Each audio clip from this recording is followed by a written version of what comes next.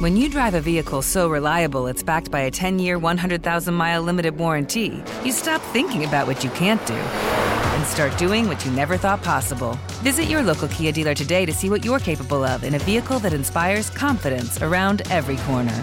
Kia, movement that inspires. Call 800-333-4KIA for details. Always drive safely. Limited inventory available. Warranties include 10-year 100,000-mile powertrain and 5-year 60,000-mile basic. Warranties are limited. See retailer for details. Welcome to Guys We Fucked. Guys We Fucked. I'm Christina. I'm Corinne. We're sorry about last night.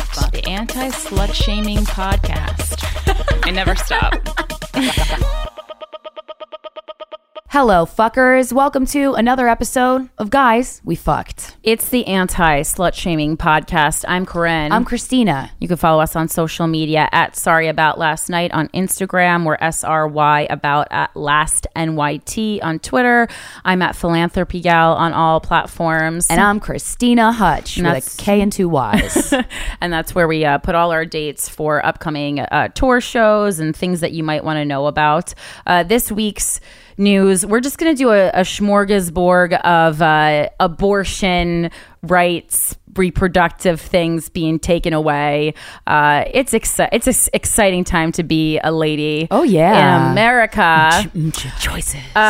So you might have heard the New York Times in an article. There was a failed Texas bill last week that would have made the death penalty possible in abortion cases. So that's a fun twist. What a good use to that congressperson's time. Yeah, and so obviously it's great that it failed, but the fact that it was even brought up and taken seriously enough that there's articles about it and that there was fear about it actually being passed is scary. So a bill considered by members of the Texas House of Representatives last week would have criminalized abortions and opened up the possibility for women and physicians to receive the death penalty.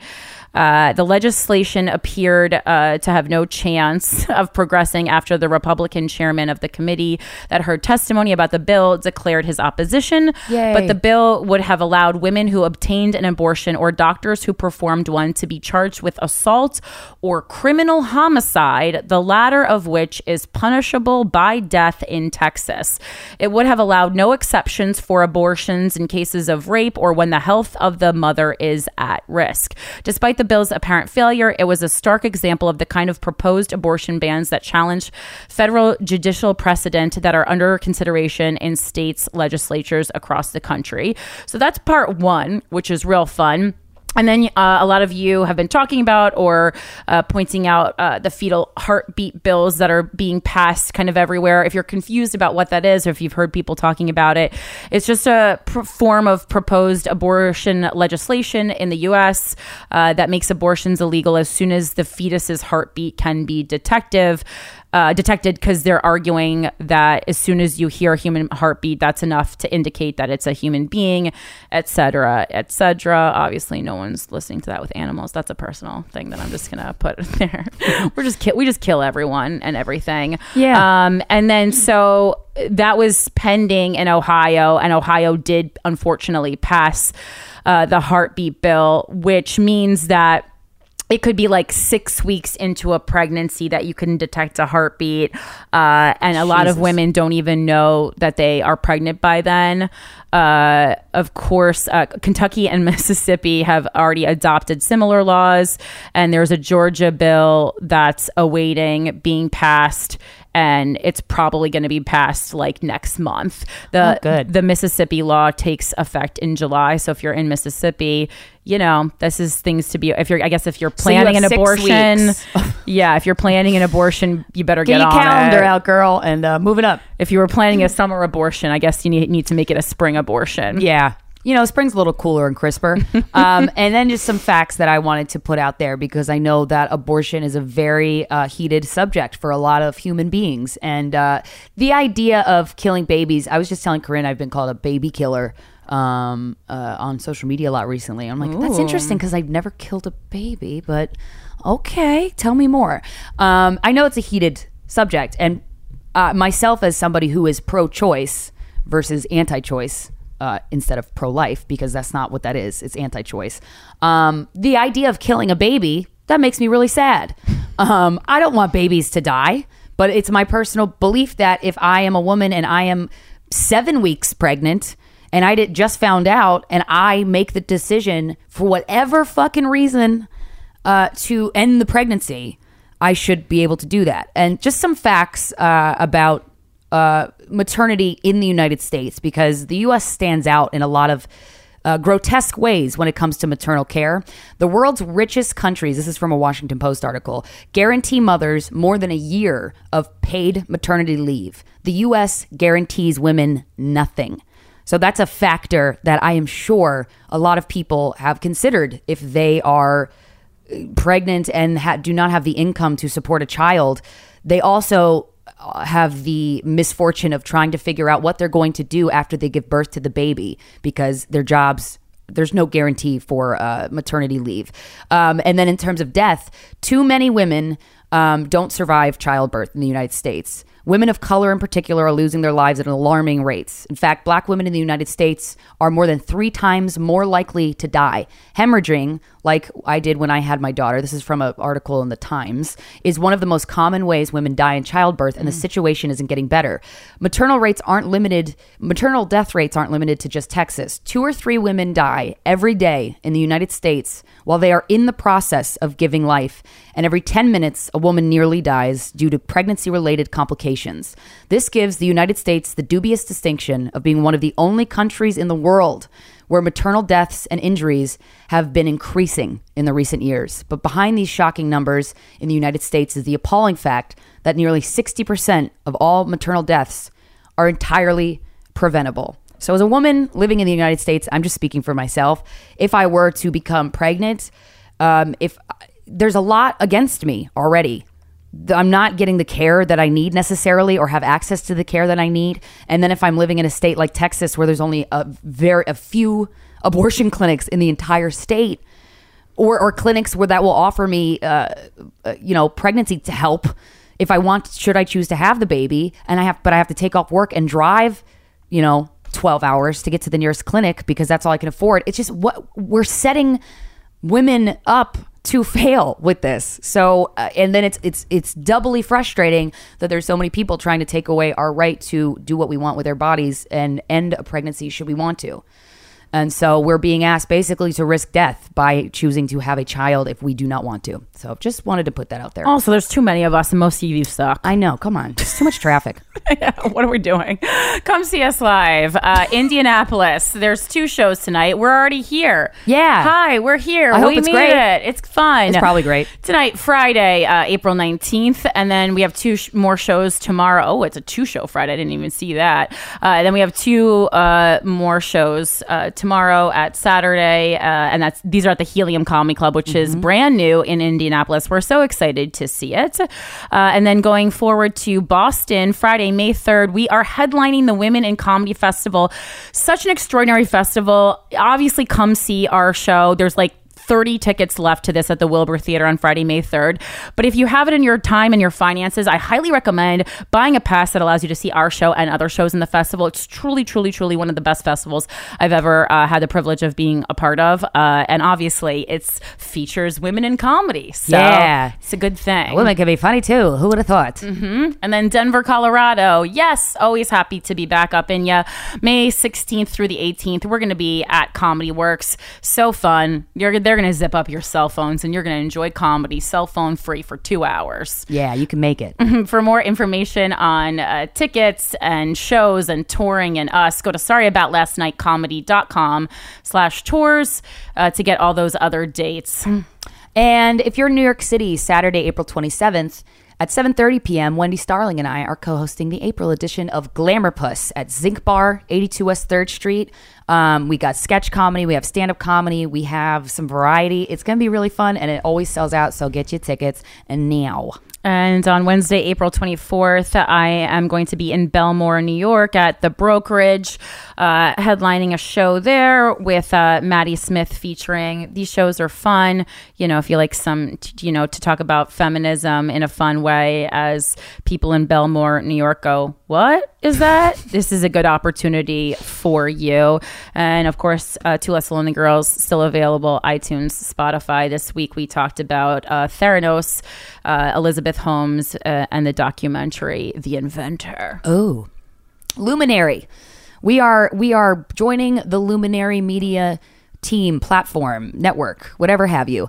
You can listen to every podcast ever on the Luminary app. This app will be available starting April 23rd in the US, UK, Canada, and Australia. If your country is not on this list, let Luminary know. Their social media handle across all platforms is at Hear Luminary, HEAR, because we just had a call with one of the lovely folks over there, and we made it known that there's a lot of listeners that have reached out to us in other countries that aren't in this range of the countries I just listed. So we want to make sure that everybody can listen to the podcast who wants to. So if you are in a country that is not a part of that list, at Here Luminary, we'll compile a list. We'll get you. We're going to figure this shit out, okay? Yeah, tweet or Instagram. Just say, hey, I'm in Spain. I'm in Iran. I'm in Ireland. And I love Guys We Fucked, and I can't listen to them there. That's as simple as that, because they really, really are working nonstop to do everything they can to get this app to everyone. But some of the issues are legal issues. This is a dumb bitch question, but isn't Ireland part of the UK? If it's not, I feel like a loser. No, technically it is.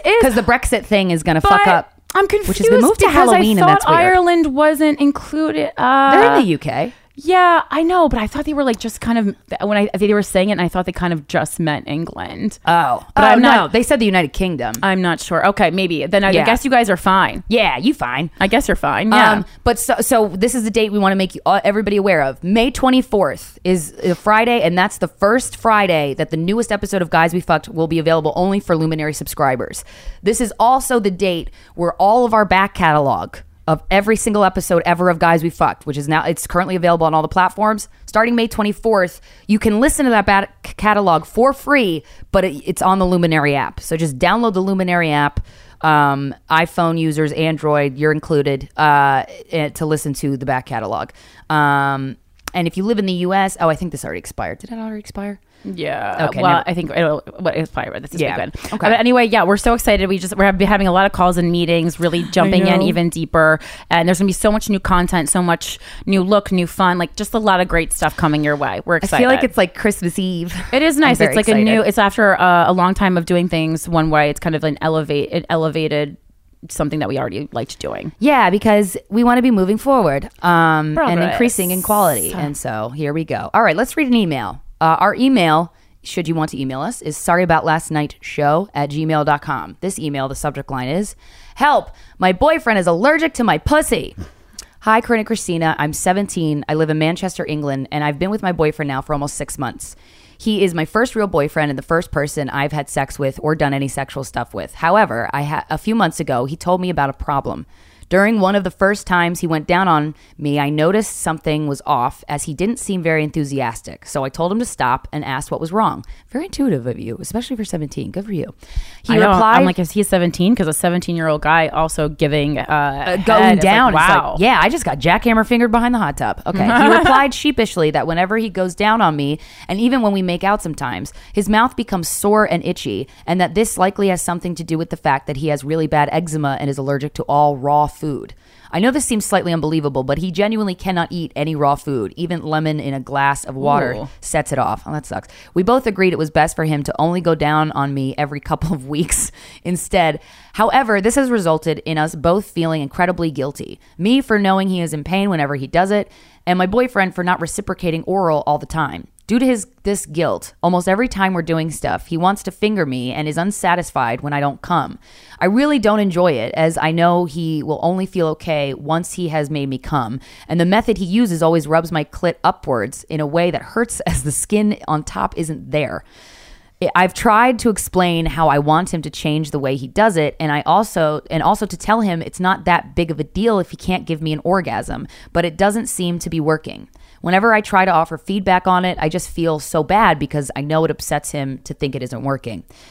But even though I don't want him to feel bad, I also don't want to say it's fine if he never pleases me and to completely disregard my own pleasure. How do I have a sincere, non-hurtful conversation about this? Also, have you ever heard of other people with the same condition? I've looked online, I couldn't find anything. This is a great plot to a movie. Like a young high schooler lies about being allergic to all raw foods to not give his girl vaginal pleasure. Thank you so much for taking the time to read this. I first started listening to your podcast a year ago. It's truly been so helpful in giving advice and perspective, which aren't necessarily shared between people at my school. I definitely am much more open-minded and non-judgmental person as a result. Dope. Okay. First of all, I think it's really great that you're both 17. I'm assuming he's 17. And you are having these conversations. I think a lot of adults that are older than I and Corinne don't even have these conversations. So kudos to you for that. Secondly, with the clit stuff, masturbate in front of them and have them watch. I mean, that's the best. Because when you tell somebody how to do it with your vagina, vaginas are so unique. I feel like he's got to see it to or try masturbating with his hand. I don't know if that would work, but maybe it would. I just reminded me of that like tale of like guys will sit on their hand until it goes numb and then jerk themselves stranger off. Yeah. That's so funny. Guys are silly. But anyway, I had our associate producer look online to find anything. Is it possible to be allergic to a woman's vaginal excretion, cum, whatever? I don't think the eczema has anything to do with it based off of the shit we found. It's possible that your pH balance is off. That's something you could check with a gynecologist about. They can do a test. You can go to any health clinic. You should also be able to smell clinic. that though, because I mean, like, should, yeah. Like, so any the things I see listed here, I have a very uppity vagina, so I mean, like, that's why I'm always talking about, like, literally, like, it sounds gross. It's not. It's you. Just like when you go to the bathroom and you pee and you wipe yourself, just like quickly smell. I mean, half the time I can fucking smell it sitting down if something is wrong. Yeah. Just smell it. And if it doesn't smell like your pH is usually probably off. And it can mean a lot of things. It could be a UTI. It could be a bacterial infection. Yeast infection you should be able to usually see because you'll actually see the chunky yeast. Sorry, this is gross, but this is important. Like, people don't pay enough attention to their vaginas. Right. And it's so easy to get a lot of these things leaving on exercise, workout clothes, pants on too long. And actually this goes off what I was going to talk about this week anyway for my personal stuff, because I was like, I was so happy now that I finally transitioned to period underwear. I like bought all these things. So I'm like, oh, this is great. I fucking love this life. Finally, the period's easy. And of course, too good to be true, because then I got a UTI and I fucking looked it up and I was like, oh God. Because of the underwear? Yeah, well, it's because basically when you're using like a period underwear or like a pad, pads you would change more frequently, not that I'm leaving on this underwear for like days, but like it has like pretty heavy absorbency, so you can leave it, change it like 2 times a day, but it's like you're sitting in your own bacteria because your vagina is producing more bacteria during your period, so you're more susceptible to getting a UTI. And when you use a tampon, it's basically kind of like a quarantining of the bacteria, and so it's just upping the chances. And my vagina is already so finicky that I was like, oh God, I gotta go back to just sticking something up there. But all these things, and I also talked about, someone messaged me asking last week for the pH balance that I talked about, that you can insert into your, and like just sleep on it, and it kind of looks like, it looks like a tampon, but it's like a gel insertion, but for your vagina. Yeah. So it's like, what's the one that you put in your ass? You put it in your ass? No. What's the thing where you put it in your ass and suppository or enema? Like one of those, but it's basically it's a suppository kind of for your vagina with gel that corrects your pH balance. And again, this was recommended by my OBGYN. It's not one of those things like your pussy smells. It's like your pH balance actually can get off for a bunch of reasons. And it's called Luvena. It's like $20. You get a couple cartridges and you just sleep with it overnight. And like one use, maybe 2. It will reset your pH balance. And as far as your boyfriend, just want to address that too. He feels guilty for not reciprocating oral all the time. Okay, he can learn to make you come. I think that's something that can happen. If you come with your hands, then show him how you come. Or if you use a sex toy, incorporate that in the sex. When you're having sex with him, vibrator on the clit for me personally is just dandy. But he also, I know some people will enjoy sex, and I'm one of these people. I enjoy, even if I don't have an orgasm, the sex can still be really fucking great, and I'm glad I had it. So it's not, for me, I usually come during sex, but if I don't, and there's been times when I haven't, I still enjoy it. So he needs to, if you truly are feeling that and you enjoy the sex, you don't necessarily need an orgasm every time, then let him know that, and he needs to just kind of push that aside. But you guys are having pretty good conversations with each other about it. You're 17. This relationship isn't going to last forever. Sorry to break it to you, but that's the way life works. Wish someone had told me that. But, even if they did, maybe I wouldn't have believed them. I don't know. I mean, really, it sounds like a big pain in the ass to live to, like, if you got married to someone who had a raw food allergy. Yeah, that would be a disqualifier for me. It's not going to be for cute husband, after a while. No husband of mine. Yeah. Okay, and then you said, whenever I offer him feedback, I feel so bad because I know it upsets him to think it isn't working. Get the fuck over yourself, guys. It's okay. Feedback doesn't mean you are lacking or less than. It just means you just need the skill, because everybody's vagina is so different. He has to learn how to make you come in the specific way that will allow you to come. This guilt shit is just not. You have the right idea with having these conversations. I think the next step is to just fuck this guilt shit. Just have the conversation. It's okay. You're not going to die. It's just all thoughts and thinking and ideas. So you don't have to act on them, but the conversation can be had without guilt. It's not necessarily necessary to be ashamed of it. So yeah. And this is a little old school, but I was thinking, like, if there's truly is an allergy, and I mean, maybe it's just like, bubble boy level, so rare that it's not even on the internet. But like, you can use a dental dam. Oh yeah. I mean, I know no one uses them. It's very old school. I've never tried, but I would try just to see. But like, I mean, like, okay, but it's like, if your choice is no cunnilingus or cunnilingus with a dental dam, I'm going dental dam, Yeah, I'd probably do that too. Because that should be the shield. I mean, like, if he's allergic the same way as a condom prevents from STIs, like, that should be the barrier he needs for getting no raw food. Because I mean, it makes sense technically if he does have this severe raw food allergy, because like, if you're drinking pineapple juice, the pineapple comes through your like vagina, like your fluids do change based on what you eat. Or another option is, if you love him so much, go on the same diet that he's on. I mean, that sounds like a nightmare, but sounds bad. Options, but, yeah. Yay. He needs to go to some helps. kind of a nutritionist, it seems. Yeah. That just feels like he needs medical attention, because I'm worried about him. Yeah. Hope he's okay. Hope you're okay. You guys are great. All right. Now let's highlight some women-owned businesses. Yeah. Thank you guys for emailing us. This has been great. Again, women-owned businesses, we welcome your submissions. Sorry about last night's show at gmail.com. You got to listen to the podcast. Do not refer a friend. It has to be you who listen to the podcast, who run a business, and you're a woman. So this one is from a gal named Lindsay. She runs a business called Novo Designs Company, where she sells repurposed home decor. She says, I'm all about making old items new again and finding the beauty in the history of a piece. Some recent projects have been making a table out of shutters, flower vases out of mason jars, and cedar shingles, chalk signs out of cabinet doors, and more. I officially started my business on Mother's Day of 2017 in honor of my mom, who passed away about 5 years ago when I was 22 years old. She was by far one of the most creative individuals I know, and I aspire every day to be half as creative as she was. I sell at flea markets throughout Massachusetts and rent out a store space at Vintrist Antiques and Flips in Milford, New Hampshire. Every piece I do is one of a kind and can be found at my market's store space or online. I also take custom orders for any projects that people have in mind, and my pieces can be locally rented to stage homes or events. That's really cool. Real estate brokers, that's cool. Yeah. Please follow me at Novo, and it's NOVO_Designs Co.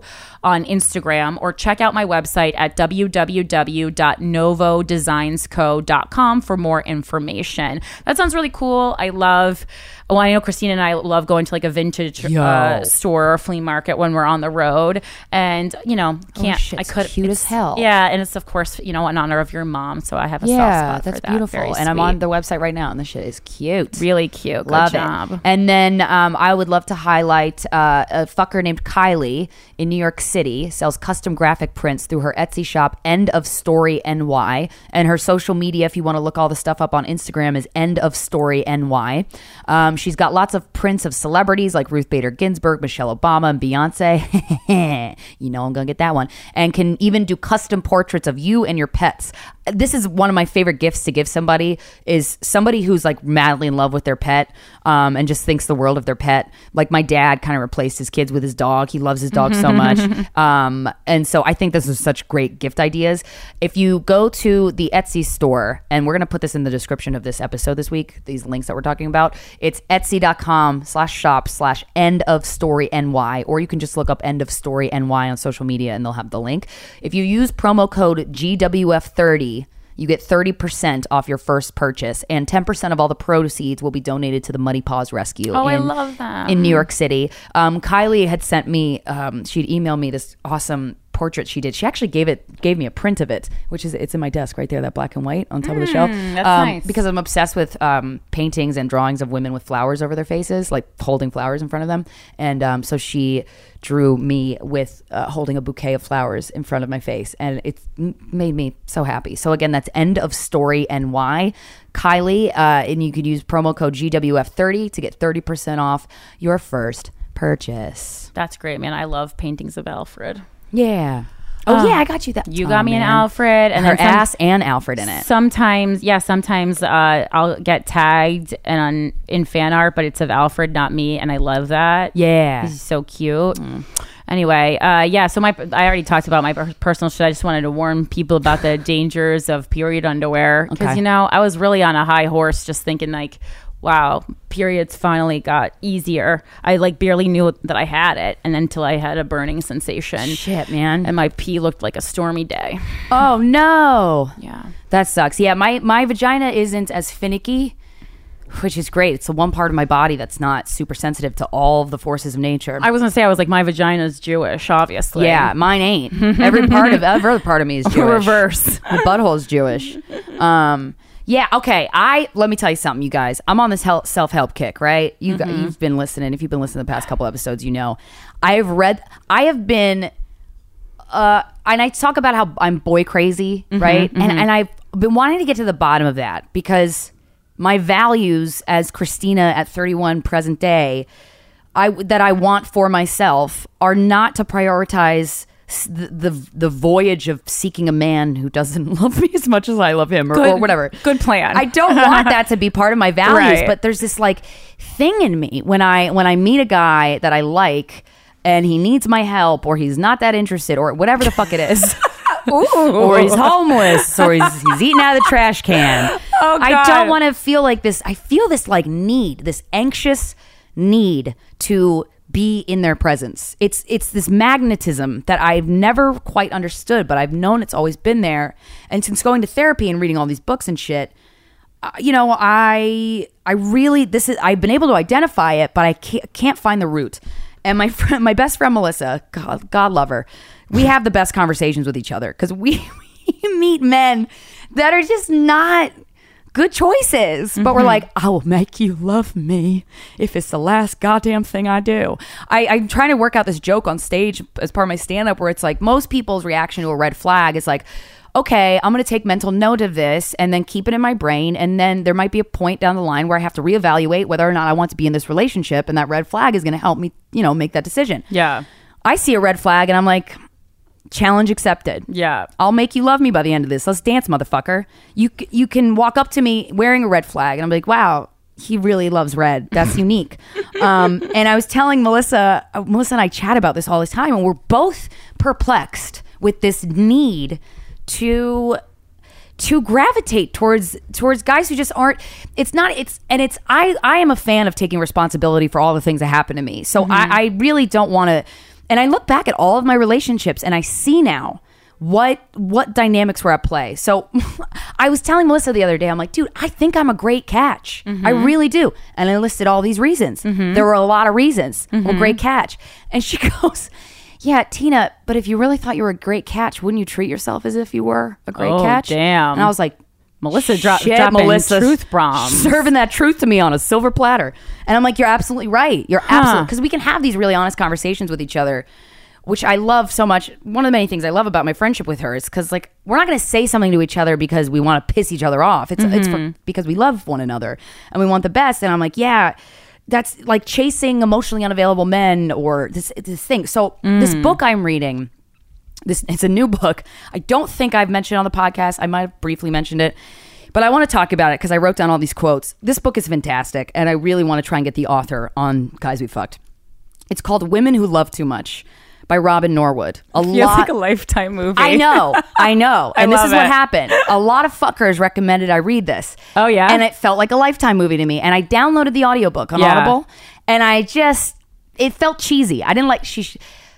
Now that I'm reading the book, the title is very appropriate, but it's not as cheesy as I once thought. Listen, I read a lot of books, and like a lot of times anything that feels helpful, like the titles are terrible, but the content is good, and sometimes you just got to look past the title. Yeah, well, you can't judge a book solely by its cover. Yeah. So this book has changed my perspective on all of this, and it's really giving me like ground to stand on and an understanding. And these are just some quotes that I just found so helpful. And if you're listening to this and you are a woman who loves too much, you will be fucking breaking your pencil at your desk because you'll be like, that is me. I talked about it briefly on Twitter that I'm reading this book. A couple guys tweeted at me like, is this something that, because I feel like I'm a guy, but I feel like I also love too much. Is this something that would, I could, get help from? And I said, absolutely. The author specifically mentions she gendered the title because there's a lot of things in society and pop culture that kind of push the burden of helping on women more than they do on men. But that being said, a lot of the shit is from childhood stuff, and men can experience that just as much as women can. So I do, and the clients that Robin Norwood talks about in this book, she gives a lot of really great examples and then breaks them down of what's happening. Why is she attracted to this guy? What are the things at work? And they're just all women clients. So that's, but if you're a guy and you think that you relate to this, you get this book, man. Yeah, it could be like the same thing. Like just because you're biologically a man doesn't mean that you're not playing the feminine role in the relationship. In which case, then I'm sure this book could be super helpful. Yes. So these are just some quotes that I've been writing down. I wanted to write down everything she said. I'm like, maybe I should just read the book and just take it. But she detailed one of the clients' names, Trudy, and she said about Trudy, she described the story of her, but she said Trudy's form of loving was to give all of herself without expecting anything in return. She was lying dormant in her lover, waiting to blossom. I was like, I related to that. Trudy needs to listen to You Owe Me Nothing in Return by Alanis Morissette. Oh, yeah, me too. And then this woman, Lisa, she's the mother. Her mother was an alcoholic. Children of Alcoholic and Dysfunctional Families, ACA, adultchildren.org. The author actually mentions that organization. I'm like, man, we're on the same page, Robin. I wouldn't know who I was without someone to help, without some suffering to endure. Failure to win love only made her try harder. These are, and then if our parents related to us in manipulative, overbearing ways, that is what will feel right to us. We feel at home with people with whom our earlier, unhealthier patterns are recreated, and perhaps awkward or ill at ease with healthier, gentler individuals. This is what my therapist is trying to get me to understand, but this book really tied it up for me. We need the excitement of uncertainty, pain, and struggle just to feel alive. That is, and that a lot of, last one is you to a T. Oh, me to a T, and it's because I developed. Oh, let me get to the parents shit because it's so interesting to piggyback off that. Like sometimes, and like this is not your close friends, and I certainly love a lot of your friends, but like sometimes people who you'll hang out with, I actually physically can't hang out with them too long because they feel too like all over the place. They just feel like the behavior. The behavior is erratic, and it's like I can't. Like, there's a reason why my best friends are an accountant and a psychologist, because I love just like grounded, there should be no one acting wackier than me. Right. Which is not that wacky. Right. Yeah. That makes a lot of sense. And in terms of childhood shit, women who love too much have a strong need to control those closest to them. That need to control others often results from a childhood during which many overwhelming emotions are frequently experienced. Anger, fear, unbearable tension, guilt, shame, pity for others, and for self. In order to function, you develop ways as a little girl to protect yourself. This is a powerful defense mechanism called denial. A family doesn't become dysfunctional unless there is denial operating. And denial is the refusal to accept reality and how you feel towards that reality. So you can make up whatever you want in your head as a child. And that's what I did. That is so what I did. And then you're in denial of everything that's going on because you need to survive this childhood, and you're a kid. You don't know what to do. So your brain is actually working in your favor in that, but then these patterns continue in your adult life, and it's not doing you any favors. This girl was saying that when she was a little kid, her parents were always fighting, always yelling. And in my household, I remember my parents fought so much. They would scream at each other. I remember being upstairs, 4, 5, 6 years old, with my fingers in my ears and stomping up and down screaming because they were yelling at the top of their lungs at each other. I would be at friends' houses and they would yell at each other and I would be embarrassed. And so as a result, I talk about this in my stand-up, but like I would clean the house without being asked because it was my attempt. And this one is detailing a woman who did that as a little girl. And she said, Robin said, each chore she attempted without being asked was an attempt to rectify the family's circumstances.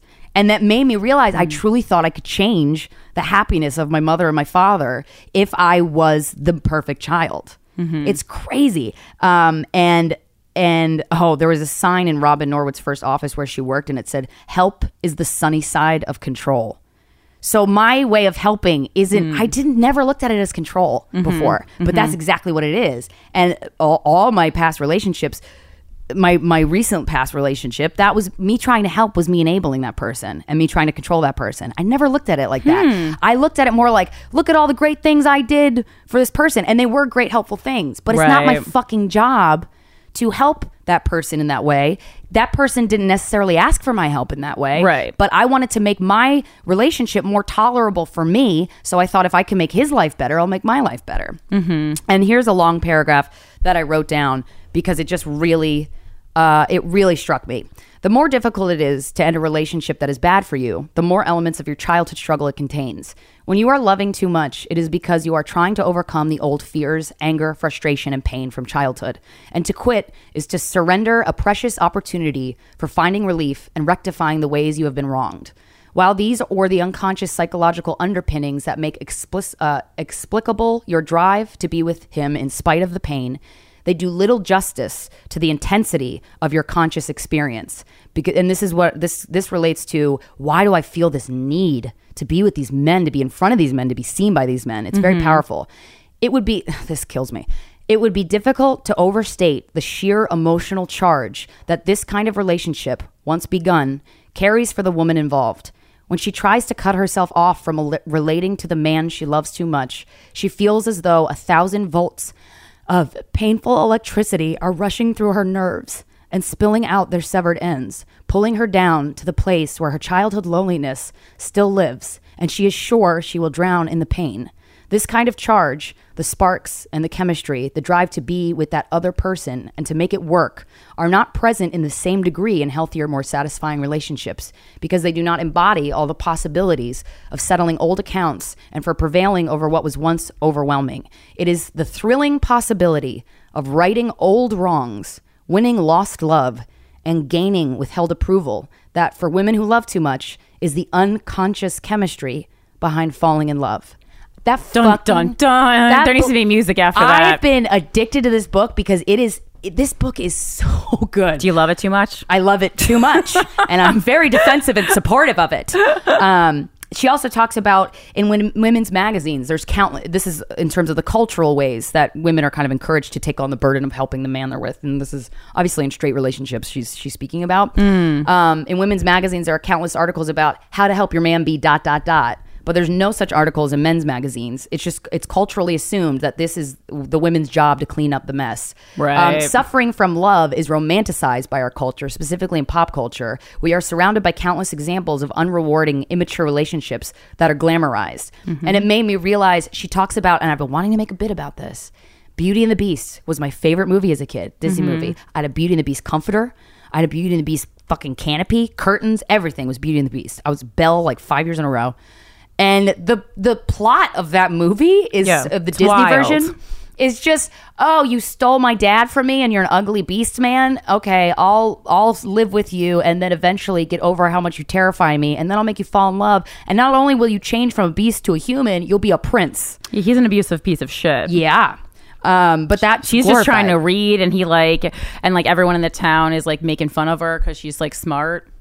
Yeah, exactly. She's weird because she reads books. Fuck out of here. All the men in that movie suck because Gaston's a piece of shit too. Oh, he's such a piece but of shit. he's outwardly a piece of shit. Yeah, he owns it at least. Yeah. And these are a couple other quotes. She will try to help women who love too much will try to help in order to make the situation more tolerable for her, all while making herself in denial of how bad the relationship actually is. So my way of helping in a relationship, there's healthy ways to help in a relationship, but I'm helping a lot of times to make it more tolerable for me. And in the process, that's the denial forming. Mm-hmm. Because if I'm helping make it better, then I'm not going to be focusing on, whoa, he shouldn't need my help with this. Mm-hmm. It's so easy to bypass. I seem to, this one woman says, I've seem to always been attracted to men who have nothing to offer me, who don't even want what I have to offer them. And then... Yeah, but like that's what kind a great sentence. but that I relate, man. I love that sentence because I think of like, man, all the reasons why I'm a great catch, right? That I told Melissa, I was like, they don't even care about all that stuff. Like, look at the career I have. I'm so proud of, and what Guys Who Fuck does for people. I'm so proud of that. And they a lot of them are like, yeah, that's cool, but it's, I want to be appreciated for all those things because that's what makes, You should make a list. My therapist had me do this like way in the beginning. Just make a list, and you're supposed to do it handwritten. Literally just write out, in my ideal relationship, I feel, and then ellipses. I feel whatever. I feel appreciated. I feel loved. I feel sex, etc. I mean, mine went on and on for like pages and pages. Ooh. And then you can also additionally, what other things? There's another list you can make. About the relationship, because I think it's like if you see it on paper, it's a lot easier to then go back to when you're kind of like smitten with someone. Right. Well, that's why I have a red flag diary. Mm-hmm. I write down all the possible red flags, like anything that could possibly be a red flag, because it doesn't hurt to write it down. And then when I'm like come to a crossroads in a relationship with a person, I look back at that and I'm like, yep, that was a red flag. Yes, that was a red flag. Oh, you were right. Your instincts are right. Well, and because you're so positive, again, we've talked about this before, but like, people focus so much on like, this is what I do want, but sometimes it's easier to think like, these are the main things I don't want in my next relationship. Yeah. And if I see any of those in a person, I have to immediately disqualify them. Yeah. Because you can get, if you make a list of things that you do want, you can get wrapped up in the fairy tale and then have all these positives kind of overshadow the negatives. Yeah. I like the suggestion of writing down how you will feel in your ideal relationship. That's actually a really good idea. Yeah, it's good because and then you just kind of think of your past relationships and you're like, oh, even though I liked this person, I didn't feel, this is not how I felt. Right. When I was in it. And I'm learning to become so much more involved with my feelings. In fact, I fell into this like depression coma again because I think I was finally letting myself feel all the feelings that I didn't want to feel in my last relationship because I wanted everything to be great. And that's my pattern, right? So those feelings are going to come up eventually. They just will, whether it's in a disease or whether it's in a mental breakdown or whether it's you're in a depression coma for a couple days. And I had to have an emergency session with my therapist. I've never asked for that, but I was a wreck. And she goes, Christina, this is amazing. Mm-hmm. This is amazing. You're finally feeling all the things that you weren't allowed to feel, or you didn't allow yourself to feel because you were in denial. I'm like, yeah, but it sucks. She's like, yeah, but it's great. And also when I evaluate a relationship I'm in or a potential relationship I might be in, I always think of how the guy feels about me and never how I feel about the guy. You don't just assume that he likes you and that's why he's hanging out? No. Well, but why would he be there if he didn't like you? I don't know.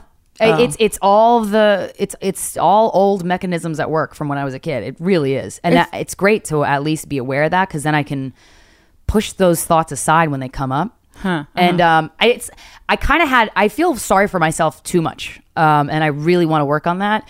And I used to think, well, I attract these terrible people, not terrible, but people who aren't right for me. But I don't. That's not what it is. I think it's because I don't see the signs to get out of the relationship, and it's not what I want until much later on. And then the red flags I don't even interpret as red flags, and so it's like if somebody is like all the partners. I look back at all the partners I've ever had, and it was a combination of me offering to help when it was inappropriate, but then the guy's going to be like, well, yeah, I mean, I should not ever put it on the guy to say, you should refuse my help. That's not their problem. That's my problem.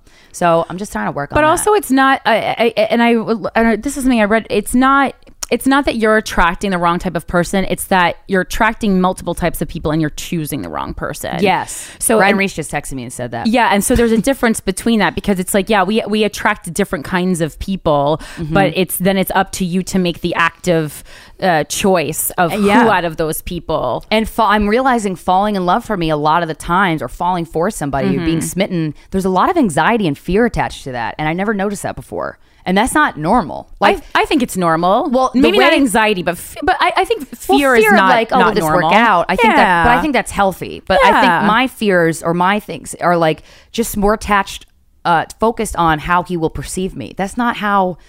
But what does that even mean? How you are who you are. So what do you mean perceive you? Are you putting on airs when you're entering a relationship? No, but I do. Well, I do feel a lot of times, I told my therapist this, because it's really great to at least be aware of this shit, because that's the first step in rectifying it.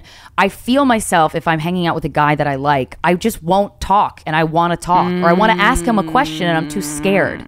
But it's like, Christina, you have the right to know whatever you want to know. You have the right to ask whatever question you would like to ask this person. Right. And you want to be yourself in the beginning, because otherwise you're just wasting your own time. Exactly. Because it's not like you can hide who you are forever. Yeah. Unless you're Elizabeth Holmes. Jesus, she's so crazy. I love it. But then furthermore, my other question was, okay, so a lot of those things, so it's like if you do, like, because I remember you texted me some excerpts from this book over the week while you were reading it. Yeah. And I could see that it resonated very deeply with you and why you help people, but it did not at all resonate with me. Makes sense. So it's like, obviously there can be different reasons why women are helpful, are extra helpful, or, you know, I wouldn't, because I was like, I wouldn't use the words I love too much, but I mean, I give too much is how I would phrase it for me. I think that's common. I think a lot of cultural reasons, there's a lot of cultural reasons why that is common, but for you're not in denial of things. So, but like, there still has to be, I guess it's just and you see, but also it's that manager brain that you have, right? And that you see the person's potential. I think any normal human, healthy, functioning human being, if you see a human being's potential, like a partner, a romantic partner, and they're not doing it, you're gonna want to say something. I mean, that's natural. But she chronicles all these women, right? And then a lot of them talk about how it feels to be kind of healed of this, like this notion. And it's really interesting. These women have been able to recognize their helping behavior for what it was, a self-consciously motivated attempt to deny their own pain by controlling those closest to them. It's just so... Yeah. Wait, where's this one about? She talks about how fucking weird it is to go on a date and not care about... and to just have the thoughts in her head, well, what do I think of him? Do I want to see him again? Instead of... her old pattern of like, what does he think of me? Does he like me? Am I pretty? This is wild. I've literally never thought, what does someone think of me on a date? It's all I think about. All I think about is me just going, ugh, I can't put up with that laugh for the rest of my life. Well, I do think some of those things too, but it's I just don't evaluate relationships in the way that is healthy. So it's, I don't know, man, this book, Women Who Love Too Much, guys, you should get it. And then a PSA, if there's any parents out there with young children in their household, I just can't stress enough how much screaming and fighting constantly will fuck your kid up. It will fuck your kid up, especially, and what really is going to fuck the kid up is being in denial that that's even the situation.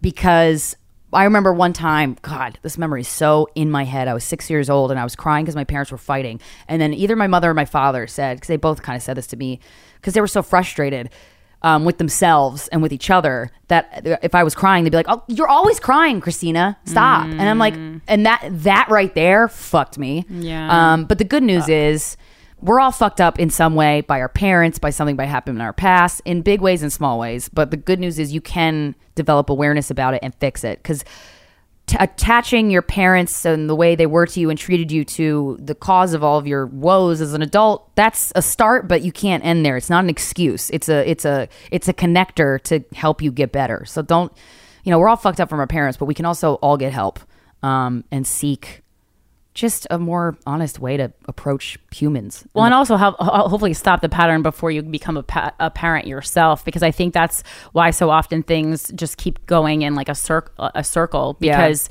you just then like repeat the same behavior that you saw in your household. Oh, and that's terrible. Because children learn how to relate and how to feel from their caretakers. And if your parents relate to you or each other by manipulative or yelling, or that's how you are going to feel comfortable and safe in a romantic relationship when you're older. And it's just, so if you are parents who are fighting with young kids in the house, go to couples therapy or fucking separate. You're doing so much damage to yourself and to your kids, and I cannot stress that enough. So many people, or fight when they're at school. Yeah, exactly. Fight on the phone. Tell them to go to their friend's house and scream at each other. Something. You got to fix it. Get a soundproof room. Yeah. You're really putting a fucked up adult out into the world, and you're doing a disservice to our country and the world. Oh my gosh, not good. Not good. Yeah. All right, guys. Well, on this week's episode, oh God, this is such a funny episode. This is really one of my faves of all time. I was laughing. Could barely ask questions. I was laughing so much. So good. Okay, so she's a nationally touring stand-up comedian and actress. You've seen her on Inside Amy Schumer, Crashing, and movies like Trainwreck and Top 5. Please welcome to the show, Rachel Feinstein.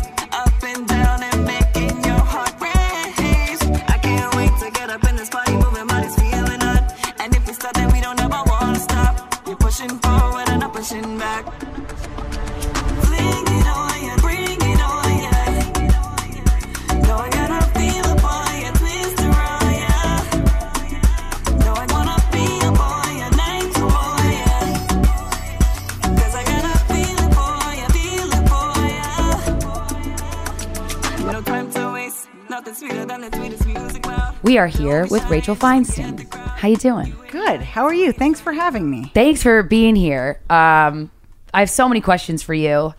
But one of them is just, I'm really into firefighters, okay? Like, I've been into firefighters my whole life. That's why we called you in. No, it's not why, but like, I heard actually multiple people, when you got engaged to a firefighter, made me aware of it. And I was like, wow. Fucking good for you. Now, I'm curious, do you even give a shit about the firefighter thing? I am beyond the stereotype. I always thought they were hot. It never occurred to me that I'd marry a fireman, you know, like, but yeah, I mean, I feel like they were one of the things you just grow up thinking is hot. I mean, I like any uniform. It could be a UPS uniform. I don't care. I'm actively aroused. Those are kind of hot. The boots. Yeah, any uniform. Yeah, I kind of like them when they come up in the shorts like that. Yeah, I think they're hot shorts. I don't know if like what happened to me in a past life, but the firefighter thing for me is true. Like, I'll go into fire stations to use the bathroom. Oh, and like, yeah, no, it's I will a good be call. aroused. The other thing you could do is if you have a dog, you can or just take a friend, steal a dog, bring it by. Some of them have little dog treats outside. Like some of the newer guys, like they have these little tricks. Especially they'll like just be out there with dog treats to meet girls. So. Oh, you could do it. And Alfred will bark a lot at any large man. And of course, if you ever want to come by my husband's firehouse, like just come by. Yeah. Ooh. I'm getting like palpitations. There. That's how intense. One time make a wish. They have a basketball hoop. We could just like shoot baskets there or something, and and giggle. Yeah. Oh my God, just I would love that. Shoot baskets. I don't know if you're saying that as a hey, you're probably never going to follow up on that. I will follow up with you on that. I've had a lot of friends come meet me. Really? At the fire. I mean, I spend a lot of time at firehouses now. Yeah. So really, like how much time do you spend in them? I mean, a weird amount because I'm always meeting him at a firehouse or whatever. And then he's what's called a bouncing captain. He's a captain, but he bounces around because if they only have, it does sound. I'm just he's a bouncing cock. He's a bounce on your cock. Yeah, captain. So he's a throbbing bouncing cock captain. Oh, it's the best episode ever we've ever done. So if you get promoted in FDNY, they don't always have, like, once you're like captain, chief, they only have so many positions. So sometimes guys will never get a house.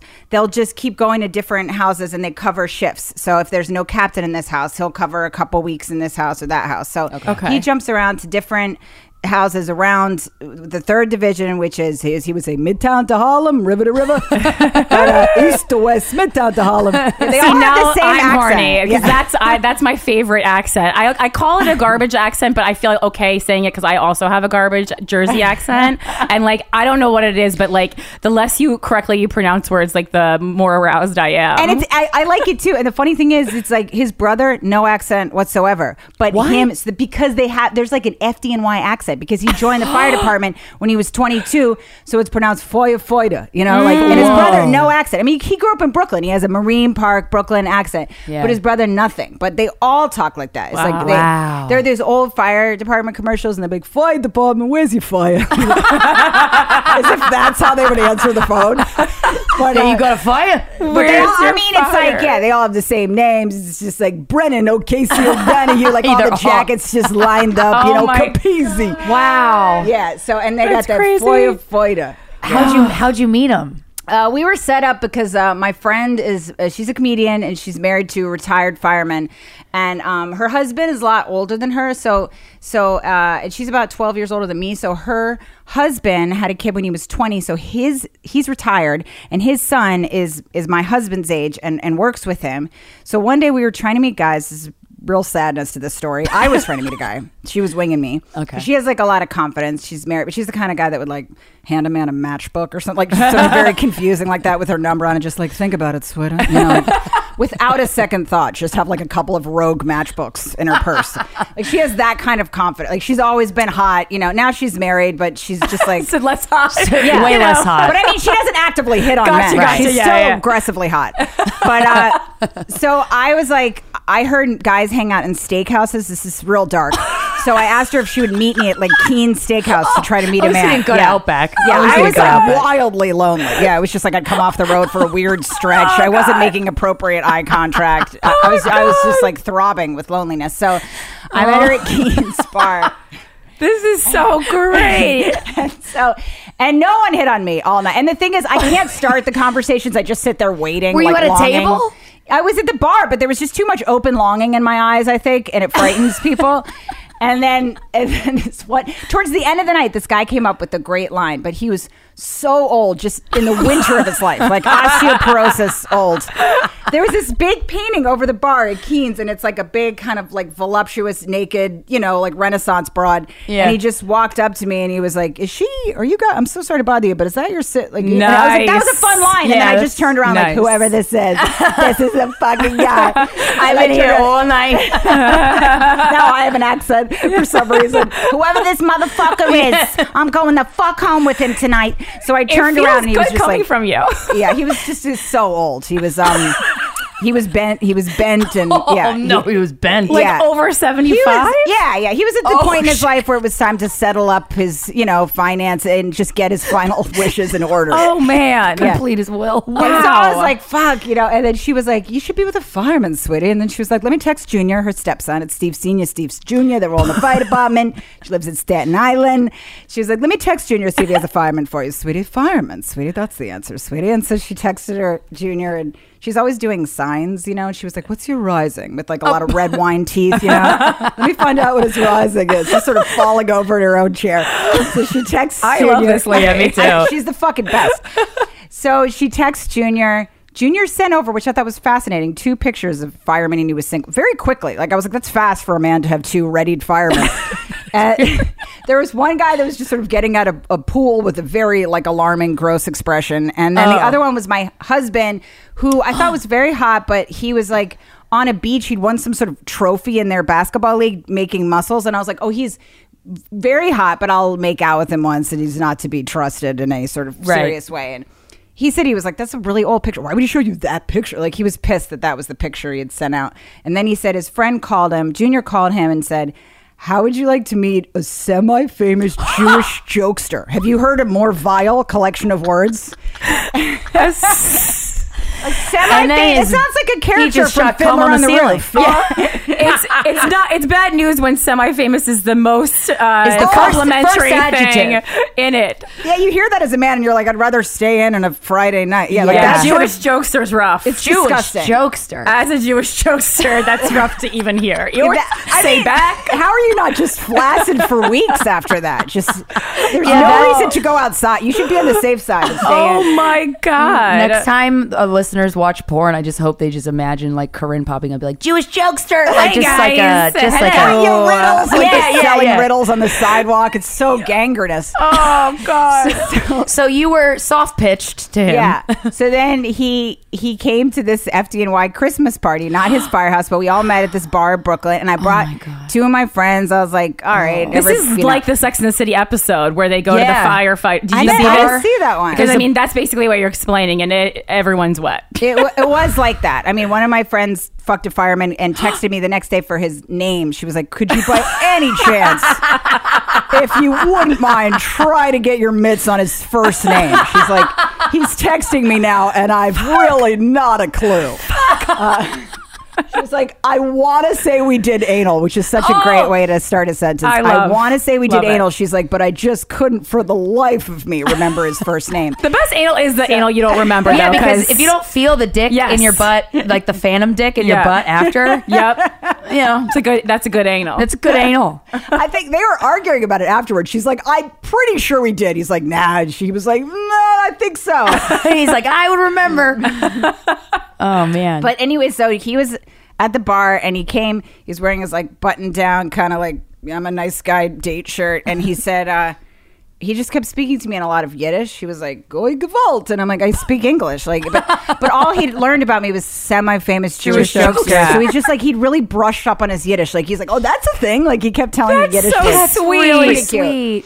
And then one of the guys, I talked about this in my special, but one of the firemen, I mean, it was like a real shit show. It was like a wild drunk, like where they're all so drunk, they're like wet, you know? Yeah. And they were sort of like, everything was kind of in slow motion. There was a couple fights that happened. And one of the guys. The firefighters fought each other? Yeah, one of the guys. And they kind of like work through their beef. Like they had to have an outside conversation or something. Oh my God.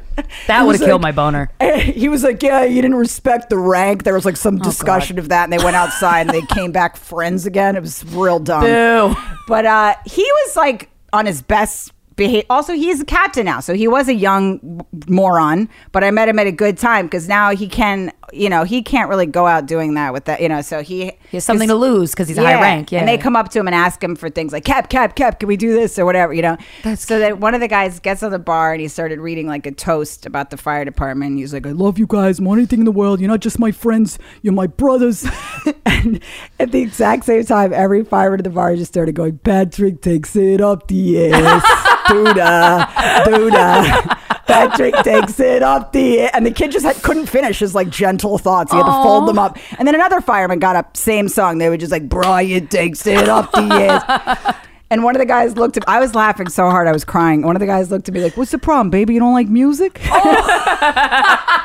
And I believe that was a genuine question. I thought he was like, you're not a fan of the arts. I'm like, you're right, Vinny. I've never cared for the arts. Oh my God. Oh, Vinny. See, this is great because I feel like a lot of, especially, ladies these days would be turned off by this, but comics and firefighters seem like a great kind of similar. match. There's a lot in common. We both have that table, that weird, and then when people walk up to the comics table, the cellar or whatever, they'll refer to them as civilians because we're complete dickheads. Like, we had to talk to a civilian after the show. And they're the same way. There's like a chemical change when you walk into that kitchen and the fire, it's just, and they work off adrenaline. It's very, there's a lot of weird similarities. A lot of camaraderie, a lot of nobody else gets this except us shit. Yeah, and they say unspeakable things to each other. Just like us. Yeah. Like if you read one text chain of mine, like I'd never work again. We say such sick, deranged, and they're very similar. Could you imagine if people started getting PC on firefighters and what they said? They bitch about it all the time. Because I came by the fire department one time, and one of the firehouses he's working at, and I was like,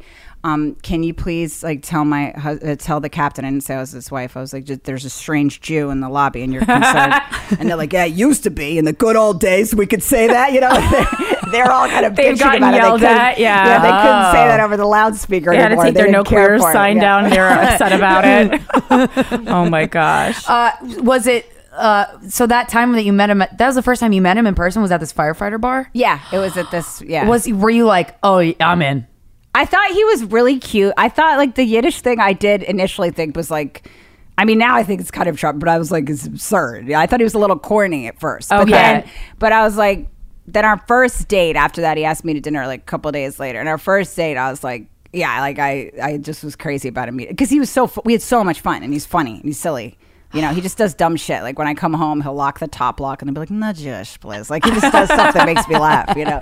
And he's comfortable with you like being the funnier one still. Yeah, he's not. Does he make you laugh in the relationship, or do you make him laugh, or is it both? We both do. I mean, he'll say real dumb stuff too, but like, I mean, he's a gross, stupid sense of humor. Like whenever he goes into the bathroom, he's like, "I'm gonna do some things in there we should probably talk about." Like, and I'm like, "Yeah, go." And he'll try to massage my shoulder. He's like, "Look, it's natural. It's natural processes that I want to just to disgust me." You know, you guys are silly. He's silly. Yeah, we're all day. It's just complete foolishness. Except he's the adult. Like he can like fill out a form and things. Like I wouldn't be alive. He can do his taxes. Yeah. He can. Yeah, he does people's taxes actually because they all have a second job. Firemen, they all have like a second job. Really? Most of them. It's fucked up that they need to have one. Yeah, fighting fire isn't enough. Sugar mama. They usually have a second thing they do. Like he used to be. I can't remember the name for it, but when you do the stamp, like you're the official public notary. Yes, public notary. And I always acted like I was more aroused by that than the firefighter. And I'd be like, it's so fucking hot that you love stamp my paper. Like just show me the stamp ones. How long were you ignored in the library today? It's so hot. It's super useful to have someone who can do that because that's a whole that's a whole errand you got to go to saved. someone's office or some shit, and it is an awkward experience going to a notary because you just kind of sit there. It's weird. Yeah. Now, do you ever incorporate the firefighter thing into your sex life? Yeah, I mean, our sex life is we joke up until the point of like there's like a click right before like he gets on top of me like before then it's complete nonsense, and then there's a silent agreement that we have to stop this madness. Okay. So like it's all just kind of, but it's really we're joking, but then it's kind of turns him on at the same time. Yeah, but it's like a weird. But then as soon as the actual sex, we can't continue this foolishness. So that has to stop. So you can't laugh because I'm during sex I am serious. You know, yeah. I'm trying to loosen up a little bit. Yeah, then you can't like be. That's insane to be having like trying to have some sort of funny banter. I can't handle. Yeah, that. I agree. Yeah. Yes, it kills the horniness. Yeah, then it gets weird. But like the moment sex is done, I'll put on his captain's hat and I'll be like, respect the rank. Like I'd like a little goddamn respect, you know, and stuff like that. Cool. Goddamn. And then I'll just do the most absurd scenarios. I'm like I'm very scared, and it's always like a fire. Like, I don't know what happened. In the tree. Yeah. It's just the dumbest, hackiest horseshit, you know. And then until the moment, like, and then he's Catholic, so I ordered a Catholic schoolgirl outfit on Amazon, but like on Amazon, was it good? Oh, I accidentally ordered. I've done this a couple times, but this was the most I've ever ordered of something by accident. I ordered 15 by accident. Whoa! One time I ordered 300 hand warmers for gloves. You've done that? Thank you. I have a closet thinks I'm lying when I say that because the price. You're like, certainly I'm not ordering enough for 5 families, but you are. And they were like $6.99 each. If you Google like Catholic schoolgirl outfit, you can get like a grossly cheap one just made in China for like $6. So I didn't notice that I ordered like 15. Together. Yeah, exactly. And then it gets there and he's like, "What is all this crap?" And I'm like, "Oh shit!" Like, oh and no! I never returned it just because I can never return. That's how they get you. Yeah. Yeah, and I just stuffed it all in my dumb closet. So there's just like 14 Catholic schoolgirl outfits, like just in a dumb pile. You hand them out to your friends. We're gonna be walking around the city like in the summer, and all these homeless people are gonna have Catholic schoolgirl outfits on. I'm gonna be like, "What happened? Why is that homeless chick really hot?" Wait, so did you try the outfit on for sex? Now, how do you do that? And I'm trying to get to this thing. It starts as a joke. It's a joke. Okay, it does start as a joke in your real life when you actually carry it out. Like, it does start I'll silly. just put it on and walk around the house and like just tit around in it, you know. And then sometimes we don't even have sex. We just sit down and have dinner or talk about some sort of practical discussion. And you're like full Britney Spears. Yeah. But sometimes I do like dumb games where I drop things. You know, I'd be like, "Oops, I dropped it. Like my tits are scared. What do I do now? Should I bend over?" You know, and like, you probably should. You know, but I mean, I lead most of this nonsense. He's pretty vanilla, like sexually. He's like, like he'll go with what my suggestions are. But that's nice. Yeah. Are you vanilla? I'm not. I don't like a lot of foolishness. Yeah, no, I'm kind of. I guess that's not the right word, but yeah, I'm not. I mean, I like to wait a while, but because I would get attached to a guy, so I wait for a while. So for him, wait to fuck, yeah. Yeah, when I first came up, because I want to be cool enough that I could just do it and I wouldn't care, but I would get Same, yeah. So like I told him the first date we went out, when we went out for dinner, you know, we went out for drinks after, and he was trying to get me to come over, and I was like, we can't have sex and whatever, and then I came over and I explained my Christian sleepovers, which I do. Like, I'm like, we cuddle, and these are and I tell guys, I'm like, it's not a good deal for you. Talk about this. It's my stand-up. But I'm like, if I was your sexual attorney, I would recommend that you don't take this deal. Like, it's not, you get not very little out of this scenario you're agreeing to right now. And there's a lot of reminders of just how clinically I mean this. I'm like, you'll wake up with an aching semi. This is not a good call for you. But he was actually really, really very sweet. I was very surprised. Have you had a guy not be sweet in those instances? I mean, I guess I've never been, assaulted, but just a guy being like, fuck that shit. Also, I explain it so much that in the terms for it that I believe they actually know that they're not getting laid, but still they'll be like annoyed, but you won't hear from them again, which is a fair screening device. But yeah, but for him, he was like, yeah, he was just like protecting me from his hard on. He was being very like polite and trying to like push it out of the way, But he was very cool about it. I mean, we made out and stuff, but we didn't do much, for a little while. Waiting is good. I've been trying that, and it is great. It's fun. But then once you do have sex, I mean, marry me or don't. You know what I mean? It's like I feel like that would make the bond. The longest I've waited was like the third time I hung out with a guy, and then we fucked. That was the longest I've ever waited. Oh yeah. But then it made me a little more attached, a little bit. Because then I spent like months wondering what it would be like to fuck him. Yeah, I see what you're saying, but then I feel like for the guy, they'd probably be attached by that time too, or at least we waited about a month, and like at that time, like. He's just like, fine, like, where do I sign? Like, they're ready to just sign a pile of documents, whatever, Like, when I said I would do it, he just like, all of a sudden he grabbed like he had everything waiting for that, Oh, that's sweet. But I feel like, by that time, usually both people are kind of into it, or they're not, And that's a good gauge to see, like, how much do you like me and how much do I like you? Because if you still want to have sex with each other after not fucking for a month. Yeah. That's a good, to go from wildly lonely in a steakhouse, that's a good opposite ends, right? Yeah, and also just like the way you met, I think was like he understood that your intentions were more serious. Like when people are getting set up, like that's I don't think we've reached the time in our lives when like we're like setting up people just to have sex, like via text. That seems like a lot and weird. Like that's just too much. There's too many apps that you can do that have jobs for that. Yeah, like that's their job. Oh, like sex workers. Yes, absolutely. So how did you let him know that you wanted? Like, what did you say to him when you finally did have sex? I mean, it was definitely like this is unacceptable, but like when I want to tell him something, I'll be like, dear God, and I write like I basically act like I'm saying my prayers, but I say whatever I'm saying to him. So I'll be like, dear God, well, I think it's finally time to put out. I hope I'm doing the right thing, Lord. I could be making a grave mistake, but this fireman still sure is backed up and deserves it. So just like your stand-up. Exactly. Okay. Yeah. But it's like a dear God. Yeah, it's usually a letter to God. Like it's how I tell him I'm annoyed right now. Like, like if I'm annoyed with something, and I'll be like, dear God, do you think I'll always be lonely and you won't be able to compliment me properly? Will my life settle into a certain straight, and it'll be like, oh, come here, I'll compliment. Because he does not good at compliment. He doesn't know how to compliment properly. Interesting. So I tried to tell him that, and now he's getting better through my prayers. Was he just not complimenting or giving bad compliments? He doesn't know. He doesn't your say hair the right exists. thing. Yeah, like he'll... again, I talked about this in my stand. I want to say that so people don't think I'm just doing my act, but I talk about how he's bad at complimenting. Like he'll be like on our wedding day, this isn't true, but he'll say this in another day, like just like bringing it, like or something like that. Or I'm like, no, that is not. You cannot file that in the compliment category. Yeah, right. Bring it. Or I'll be like, they did a good job with the makeup. I'm like, you're not supposed to mention that. Like he doesn't. Yeah, he doesn't. Okay. He seems like he has great intentions. He loves you, and like he wants to coming express from the right place, but he doesn't have the tools in the toolbox to articulate. Okay, and he'll be like, "You." I mean, it was funny because for our wedding, he wrote his own vows, and then it was like this beautiful tribute, like that I'd never, and it was like funny and insightful. But he has to really think about it and focus.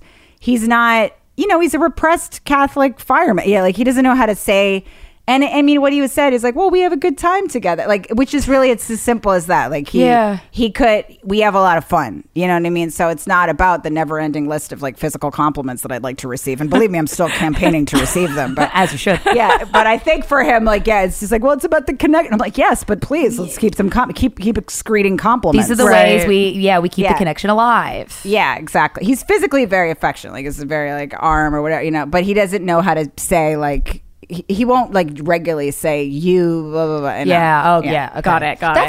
That's actually a great way to communicate to your partner that you're not getting exactly what you need, because I feel like anytime I've ever tried to be serious about that conversation, it's never about something that serious. Like you were saying, like, oh, you know, I need verbal it's just compliments. A little thing, but you don't want to have an annoying discussion about it. Right, exactly. I don't think that I would be capable of saying like, can you physically I don't really think I could have that conversation seriously without like yelling. I don't know why. Yeah, I just feel uncomfortable asking for it. Yeah. That's a great method to ask for. It actually is weirdly effective because it's just like you keep it light and it's silly. You know, like I do that, or I do like an old sort of British novel where I'll be like, you know, she knew at that point that he just didn't have the capacity and she would have to find it in other places. It wasn't as if she accepted it. It was as if a different feeling altogether took over her, you know, and he'll be like, come here, man. Like, you know, so it's very strange. He somehow understands my oddly written, like, beginning of a British novel. Oh, that's my God. That's fun that a lot of men are going to have torturous weekends after this episode comes out. Well, because what do you mean? I do a lot of character work's going to be going on in the bedroom. I do voices all the time. All the time. And, you know, a lot of times guys don't think it's fun. They don't think it's hot. And I'm like, you're not the person for me. Exactly. There's people who like voices and there are people who don't. I can't do this. This would sound so passive aggressive if I tried to. Yeah. If I did a fucking aside. Do I have something on my nose? Like, Are you fucking my friend? Like, it would be real bad. This one guy I'm fucking, like, I don't know why. One of us said it. I don't know how this term even came up, but like weary wanderer, and we would just we would scream it, and then we'll be in public, and we'll be like, and I'll be like, don't hit me, and then like that's people funny. Look, like we just fuck. I with like people. to do that one too. Like, I always act like when we're working out together, like I'll be like, I told you it's not helpful when you call me a fat hoe. I said that's not helpful, and everybody turns around and stares at them. And it's very satisfying. Yeah, my ex and I used to have like really big fake fights in public, and that's so fun. Just to entertain ourselves. Or a grabbing of an arm. I'll always ask him to, like, I get him to hold my arm up, like that big high example arm that, like, when you bring a kid out, when you're like, you know, it'll always like take away the last screen kid at the time. house party. Yeah, exactly. Or I'll loudly take away screen time or some other privilege. You know, I'm like, you're not getting any screen time, and you're not going to the movies with Zachary, and that's fun. Wow. Okay, you got my ideal life right now. Like that, you could do your voices and be silly and goofy with your person, and he's a firefighter, and you have great sex, and you're loving and caring, and you communicate your needs through humor.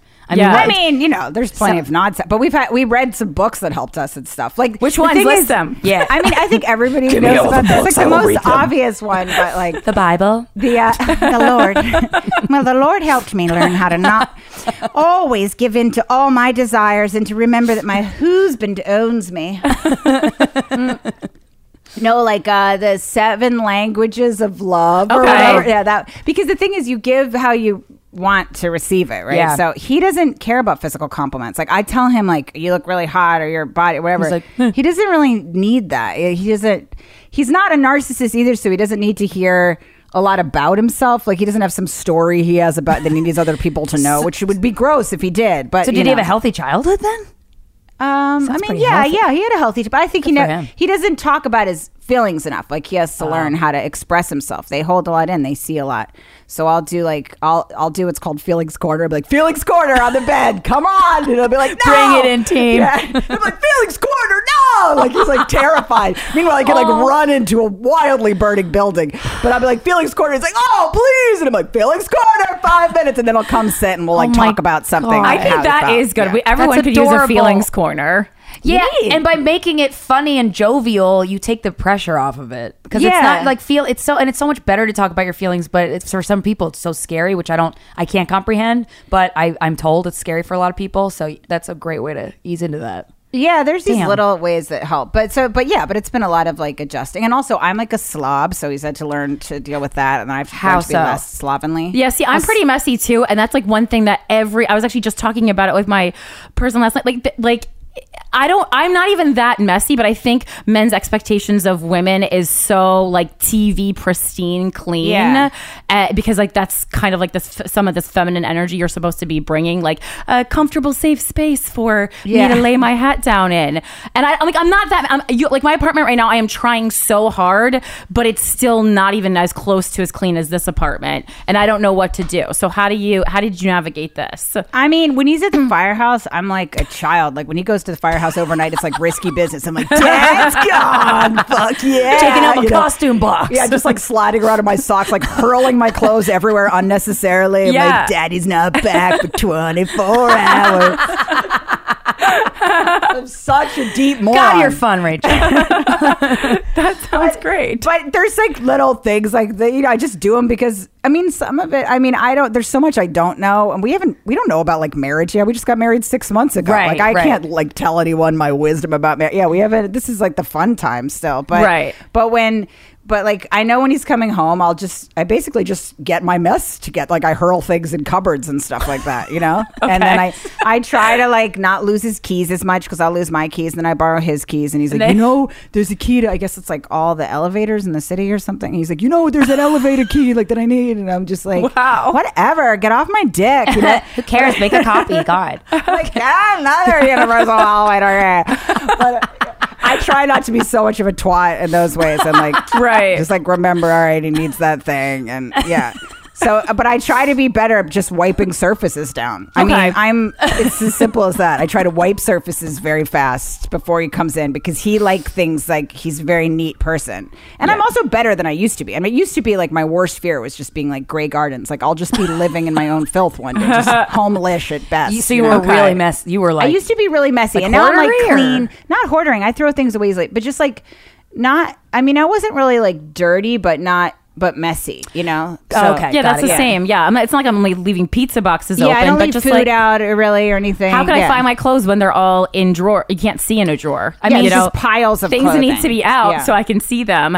And then also like stupid little things like if there's like a little toothpaste when you like brush your teeth, I'm not like cleaning it with my whole fist before I leave. Like sometimes it's there, and then next time it won't be there because the water will run. I don't see why this is such an issue. Yeah. But people act like I left like a fetus in the sink. Yeah, he used to ask me these questions. He'd be like, "What was happening here?" I'm like, "I'm not going to write you a short story about my dumb thing I left." Like, what were you trying to attempt here? Like, fuck you. And I don't have a book report ready for you. Just be like, "Don't do this." And, and I won't do it. But so there's just little things because we share like a really small space. Oh, okay. Is this your first time living with a partner? No, I've lived with somebody before, but I mean, we share one bedroom. It's not tiny. It's just not like it's small for two people to share. Yeah, and we're looking for a 2-bedroom for that reason. Okay, so we have a little more space. Two doors to close, I think, is imperative. Yeah, but I'm much better now than I used to be. And also I've decorated not decorated, but I put up normal shit. He had like dumb, just heinous, weird man ideas of artwork, just like disgusting nonsense.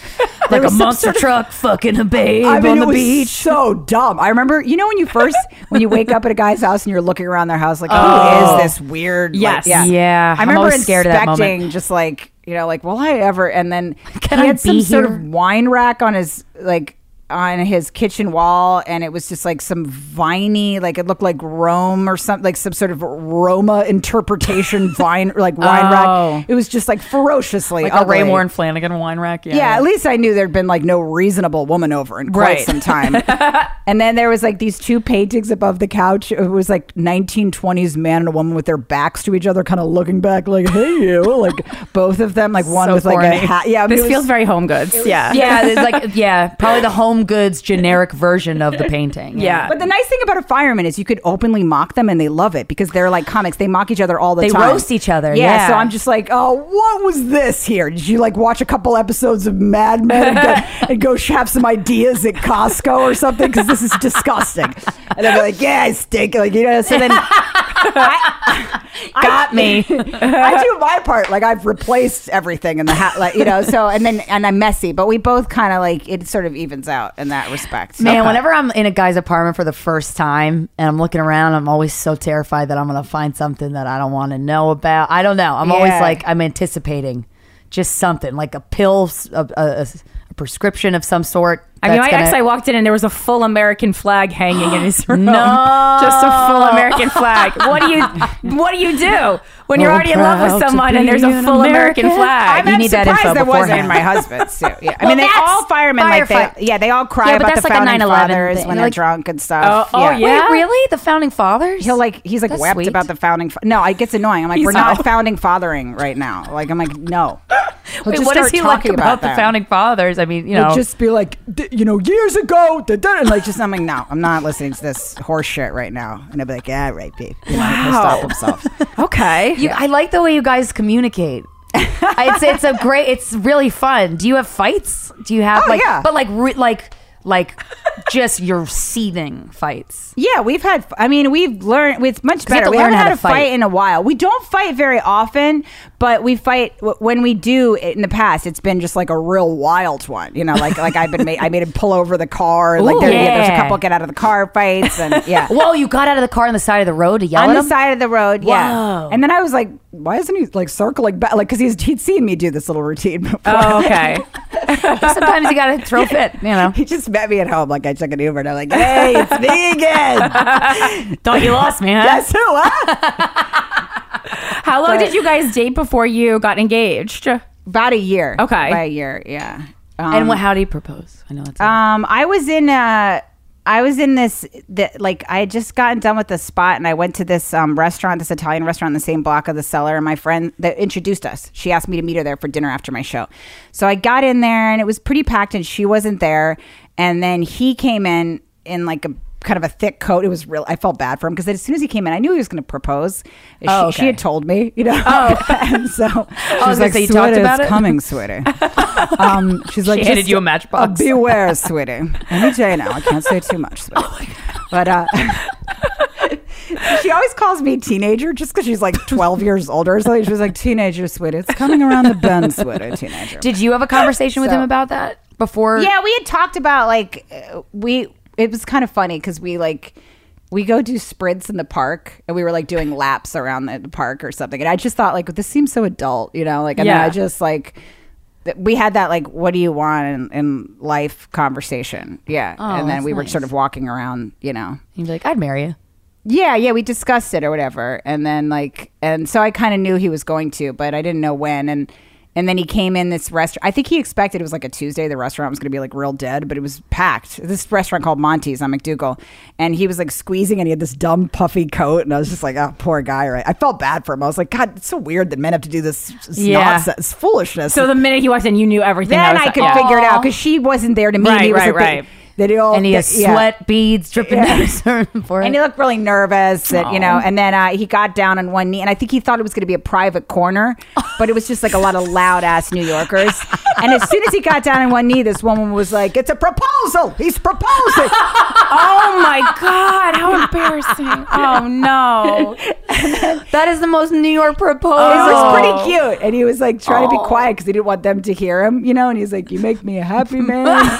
Would you make me a happy husband?" And then she was like, "Answer it. You've got to say something." I was so interested in what was happening that you were just observing. And then he had this ring in a box, and I took it out. I didn't even want to put it in my finger like a true pig. I was just like, "Yeah, that's for me. I'll take that. Pop it on." You can see you way home. I'll go out with my ring now. I was like, I can't believe I took it out of the box. Just what a disgusting pig. I just grabbed it right. I was like, yeah, I get my mitts on that right there while you're rambling on. So I put it. I hadn't even realized I did that until afterwards. I was like, oh, what a disgusting impulse. Was there video that you were able to watch of there your own behavior? Video, okay. No, but thank God. And then he had tears in his eye, and he is not a crier, I've seen him cry maybe once or twice, once over his grandma, and maybe that day, yeah, that was it. So it was kind of cute. He was sort of teary, and then she was like, "Answer him!" I mean, everybody was talking to us the whole time. They all talk to us, So it's so weird. That is a tight restaurant. That restaurant being very heckled. tight. So you could handle it. You could handle it. And then this woman goes, "What's your name, sweetheart?" Like they were taking pictures of us, and I was like, "Rachel Feinstein," and she goes, "What's your last name?" So because I'm going to tag you on Facebook or whatever. So I was like, "Rachel Feinstein." Oh my God, Rachel, you're in the TV. She goes, "Oh, is he Jewish?" Like that, and I was like, "No," and I go, "But he's a fireman," and they were all like, "Thank you for your service," and they all just like, oh my and the whole audience went into God. applause for thanking him for his service, which is funny because people always thank him for it. People just stop and thank him. They're Well, like, thank you for your service. yeah. So they all started clapping.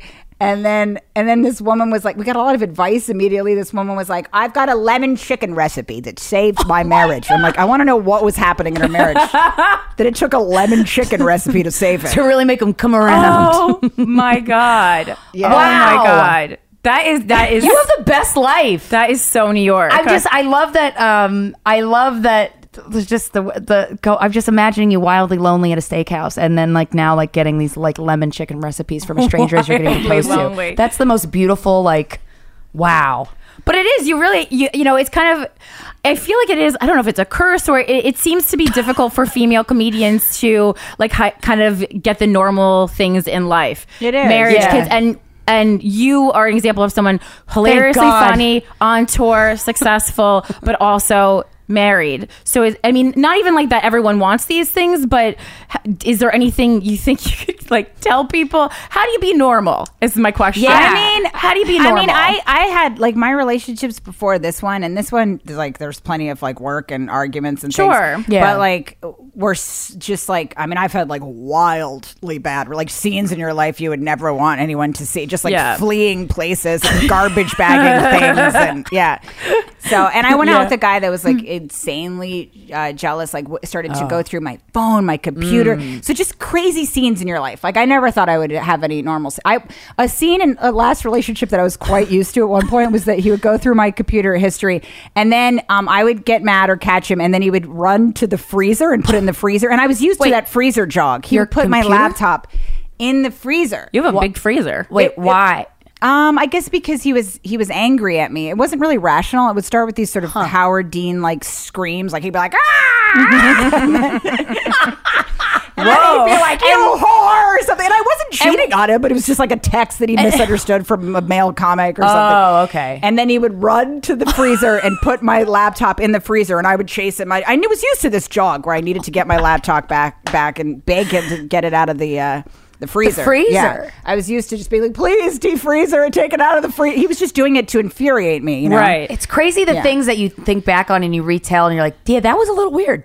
That's Yeah. a little what was your reaction when that was happening? Because you accepted it as at normal, the time, right? was that okay for you? While he was running to the freezer calling you a whore, what did you say? No, I thought I could help him, and it was just right, I was right. like, "Oh, get in therapy," and I could make him not call me a whore, and and then I'm like, he's so nice when he's not calling me a dirty whore.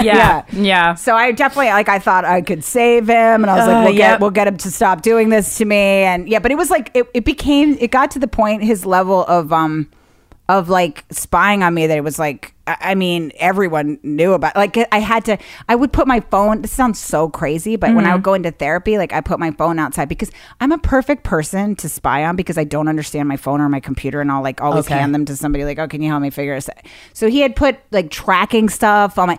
There were so many things, and it's and then I was working on a pilot at the time, and I remember it was Soder and everybody was trying to figure out what he was doing. He could do this where he could listen to your conversations. There's something you could put on the phone to listen. Oh my He was God. doing crazy levels of How did that wild break? spying, Yeah. there was stuff where I was like, how did he know that? How the fuck did he know Because that? he had you wired. I think there was that Alexa thing you can make listen, you can put that Yeah. on, and so somebody told me about that. But I'm again a perfect person because I'm just such a mess, and I don't technology. You're I don't know. Tell worry me to about do it. my codes to think. I just don't lock things or whatever. I had I a don't boyfriend either. who put Shit. something on my computer where it traced your keystrokes, so then you can figure out the passwords to all your websites and stuff and log in. That makes me feel so better because I feel like when I tell these stories, I seem so insane. I mean, I hate Oh, that no. it happened to you, but I've heard some crazy stalker stories, obsession stories. I've heard it all. People are lunatics. They're crazy. How did that breakup go? I just left in the middle of The night.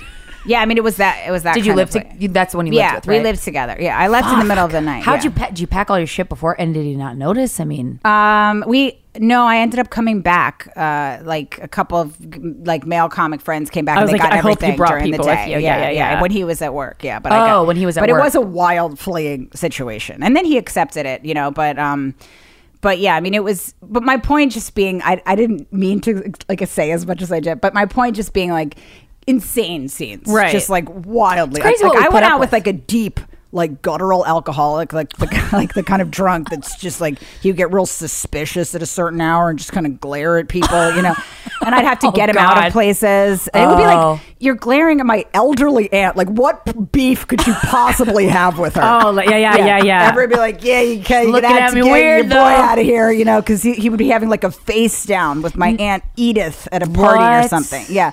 But I just forgive like insane things. Yeah, me too. Huh. Yeah, okay.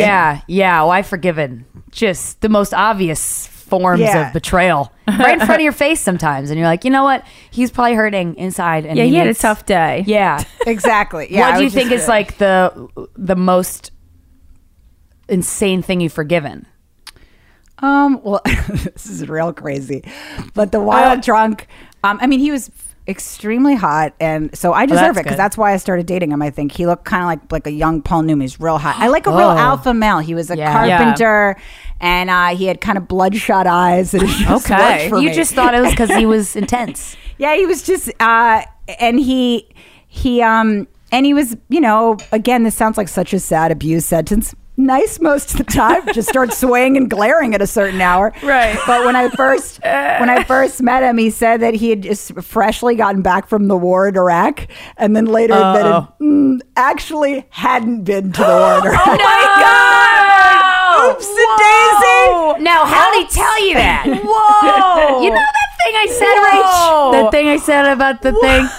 I don't know what I was thinking. I mean, he was such a code red alcoholic that he would just make up insane nonsense when he was drunk. And now, again, I was to forgive myself a little bit. I was 23, so I was like, okay, but that's fine. Yeah, that's what you do. Healthy. That's what you do when you're 23. Yeah, who didn't date someone who just role played the war veteran like when they were 23? We all did that. And then he said that he used to say, like, we'd be out drinking at a bar, and he'd be like, yeah, at a certain point, he'd be like, I got to get out of here. I got to catch a red eye. And I was like, oh, wait, like where? And he's like, yeah, I can't really talk about it. I got to hop on a red eye. And I'm like, but why? Oh, God. And then what would happen was he would just keep drinking and not leave. And I'd be like, I thought you had to catch a red eye. He's like, oh, yeah. And then finally he was like, yeah, there was no red eye. And I was like, there was no red eye? And why lie about a red eye? And he's like, I just figured like important guys catch red eyes. And that I thought was so hilarious that I forgave it. A couple times he would do it when he's drunk. He'd be like, gotta get a red eye. I'm like, not falling for these reindeer games twice. We both know there's no red eye, Chris. But you weren't like, what made you go, oh yeah, I gotta go, like, because it's crazy. I think at one point with his drinking, like then it started to be like, all right, the couple of ultimatums. Like I'd come home. I remember one time he was like just in these Hawaiian shorts sitting on the edge of the bed, just nothing on at all, just like balls, dick, and these like Magnum PI bathing suit shorts that I had no idea why he put on himself. And he was just like claiming that he wasn't drunk. He's like, babe, I'm not drunk. I know you're gonna want to have some sort of fight right now, but I'm not gonna fall for your bait this time because I didn't drink. And then he just fell over flat on the floor and just like banged his own skull. Oh no. And I was just like, yeah. And he's like, babe, I'm not drunk. And then it was just great. Just fell over. Just a beautiful, slowly clean fall. And I think it was like right around that time I was about to do this military tour in Korea, and I was still nannying part-time. I wasn't doing stand-up full-time, but like when I left to Korea, he would get shit-faced and then send flowers like, I'm sorry I was shit-faced, declaring your elderly aunt flowers. And so he sent like a bouquet like that to my hotel in Korea, and it fell over. I remember getting back to the hotel and it had fallen over just like him. Oh wow, that's a metaphor. And I was like, this is, I just looked at the flight and I was like, I mean, what in God's name am I doing? So I moved out. I still remember he lived in West New York. I remember him walking me to we took this dumb little bus back and forth that you take over 42nd Street to West New York. And sometimes you'd be so drunk that he didn't want to get on the bus because he found himself very suspicious of the bus itself. Oh my God. He would get like, this guy. And I'm like, you've got to board the bus. The bus is not against you. And he'd be like, I don't know, babe. Not so sure. Oh, wow. And I just remember those hours of like, fuck, he's not going to get on the bus. We've got to wait for another damn. And they would only come like once every 40 minutes. And we couldn't like afford cab. And it was like really expensive. And I was like nannying full time. So I just started thinking about that bus. I'm like, I'm going to get back home from Korea and then he'll get suspicious of the bus and we won't be able to get on the first drive back. I used to meet him at this like Port Authority bar and I was just like, I can't anymore. I can't. Port Authority bar. It was real sad. Yeah. And then again, he was such a functioning alcoholic. Like he was like a foreman during the day, like ran a real tight construction site, but then by night he was glaring up a store. But yeah. Now, when you, so you've dated a couple people that, suck, that you're trying to save. I certainly date people that I try to save, and then every time I'll dump them or I'll end it, and then I'm like, the next guy, he's gonna be a good guy, and then he's not. Well, like he's not a bad guy, but just but do you ever like have a hard time with pitching this guy to your friends that you're seeing that is like, I think he might be kind of just a real piece of shit, but I really want my friends to like him? Like, do you ever have that? Oh yeah, I mean, I remember the first time I introduced my friends to the carpenter and we went out for a drink, I thought, and then he left the bar. It was like some bar with like pool or something,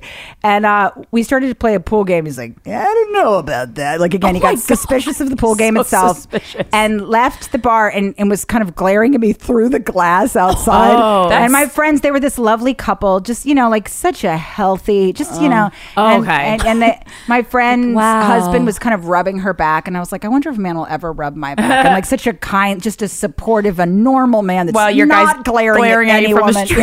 And he was like, "Oh, Rachel, he's your boyfriend's outside. He looks pretty angry." And I looked out through the glass, and he just had this menacing, absurd expression, and it was like raining real hard on him, and it was just so dumb. So yeah, I would be like, "No, he's like this," because sometimes he would get drunk and not glare, but let's face it, most of the time he would. And he also, I remember, made the red eye thing up to them too. He said he had to get on a red eye, and then were they like, you gotta go? And he's like, nah, I don't have to go. Like that, he said, like that's. They didn't really engage in. I think they just went home to their safe, healthy life, and they were scared. Yeah, they didn't try to. They knew that there was no speak. They, unlike me, knew there was no speaking to this wild, like emergency moron.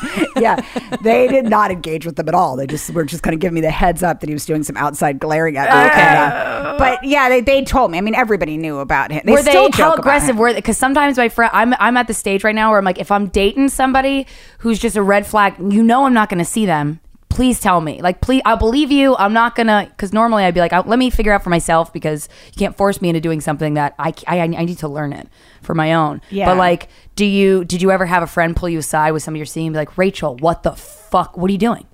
Oh yeah. I think with both of those relationships, like my friends were telling me, and I knew that they were right. I was like, well, he's doing, and I tell him all the steps that he'd been taking, and and.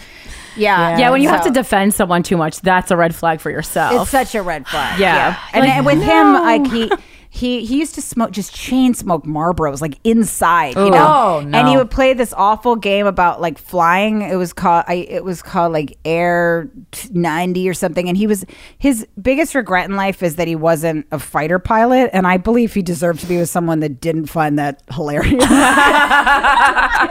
He was always like talking about how he could have been, and like one of his cousins. And I was he like 60? What the fuck? He was obsessed with military and like just this regret in not being in the military. And he was like real strong and jacked. Like he could have probably gone to. He was such a drunk. He probably fucked it up somehow. Right. But I remember he had this game he played, and he would refer to it as flying, right? And he'd be like, I gotta fly tonight, and I'm like, but you're not, it's a game, and then at one point I remember I suggested, like, why don't I get you some flying lessons for your birthday, because you love flying, you're interested in it.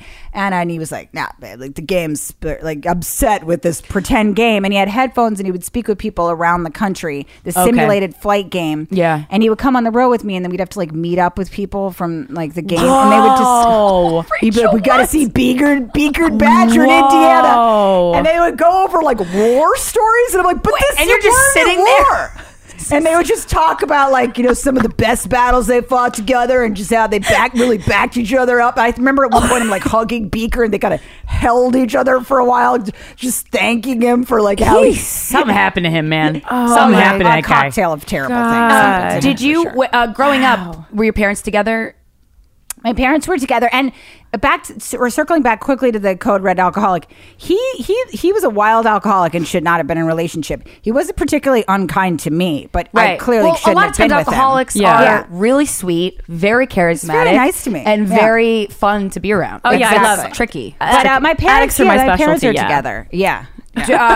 Did you? Did your parents have any type of like strong person? Because I feel like the reason I'm a people pleaser, maybe it's part natural, but it's also part like my mom had depression, so I just felt like responsible for her joy all the time. Definitely. So that's like, oh man, I will take a man on the street who's just shaking in a puddle of his own piss, and I will turn him into a prince. Like that's what goes on in my head. But I'm curious if that's just definitely similar. Or like my mom's a social worker, and she wants to save everyone, and And she would just like share things about me that I should never have known when I was a kid, like just weird facts that I was just like, why is she like about yourself, about you, just other people in pain. She loves pain. She loves like to sadness rock and out. like She loves a fresh new death she can talk about. I remember her waking me up once in the middle of the it was like real early, like 5 a.m, and she was just like, "Sweetheart, that person on television, the pretty one."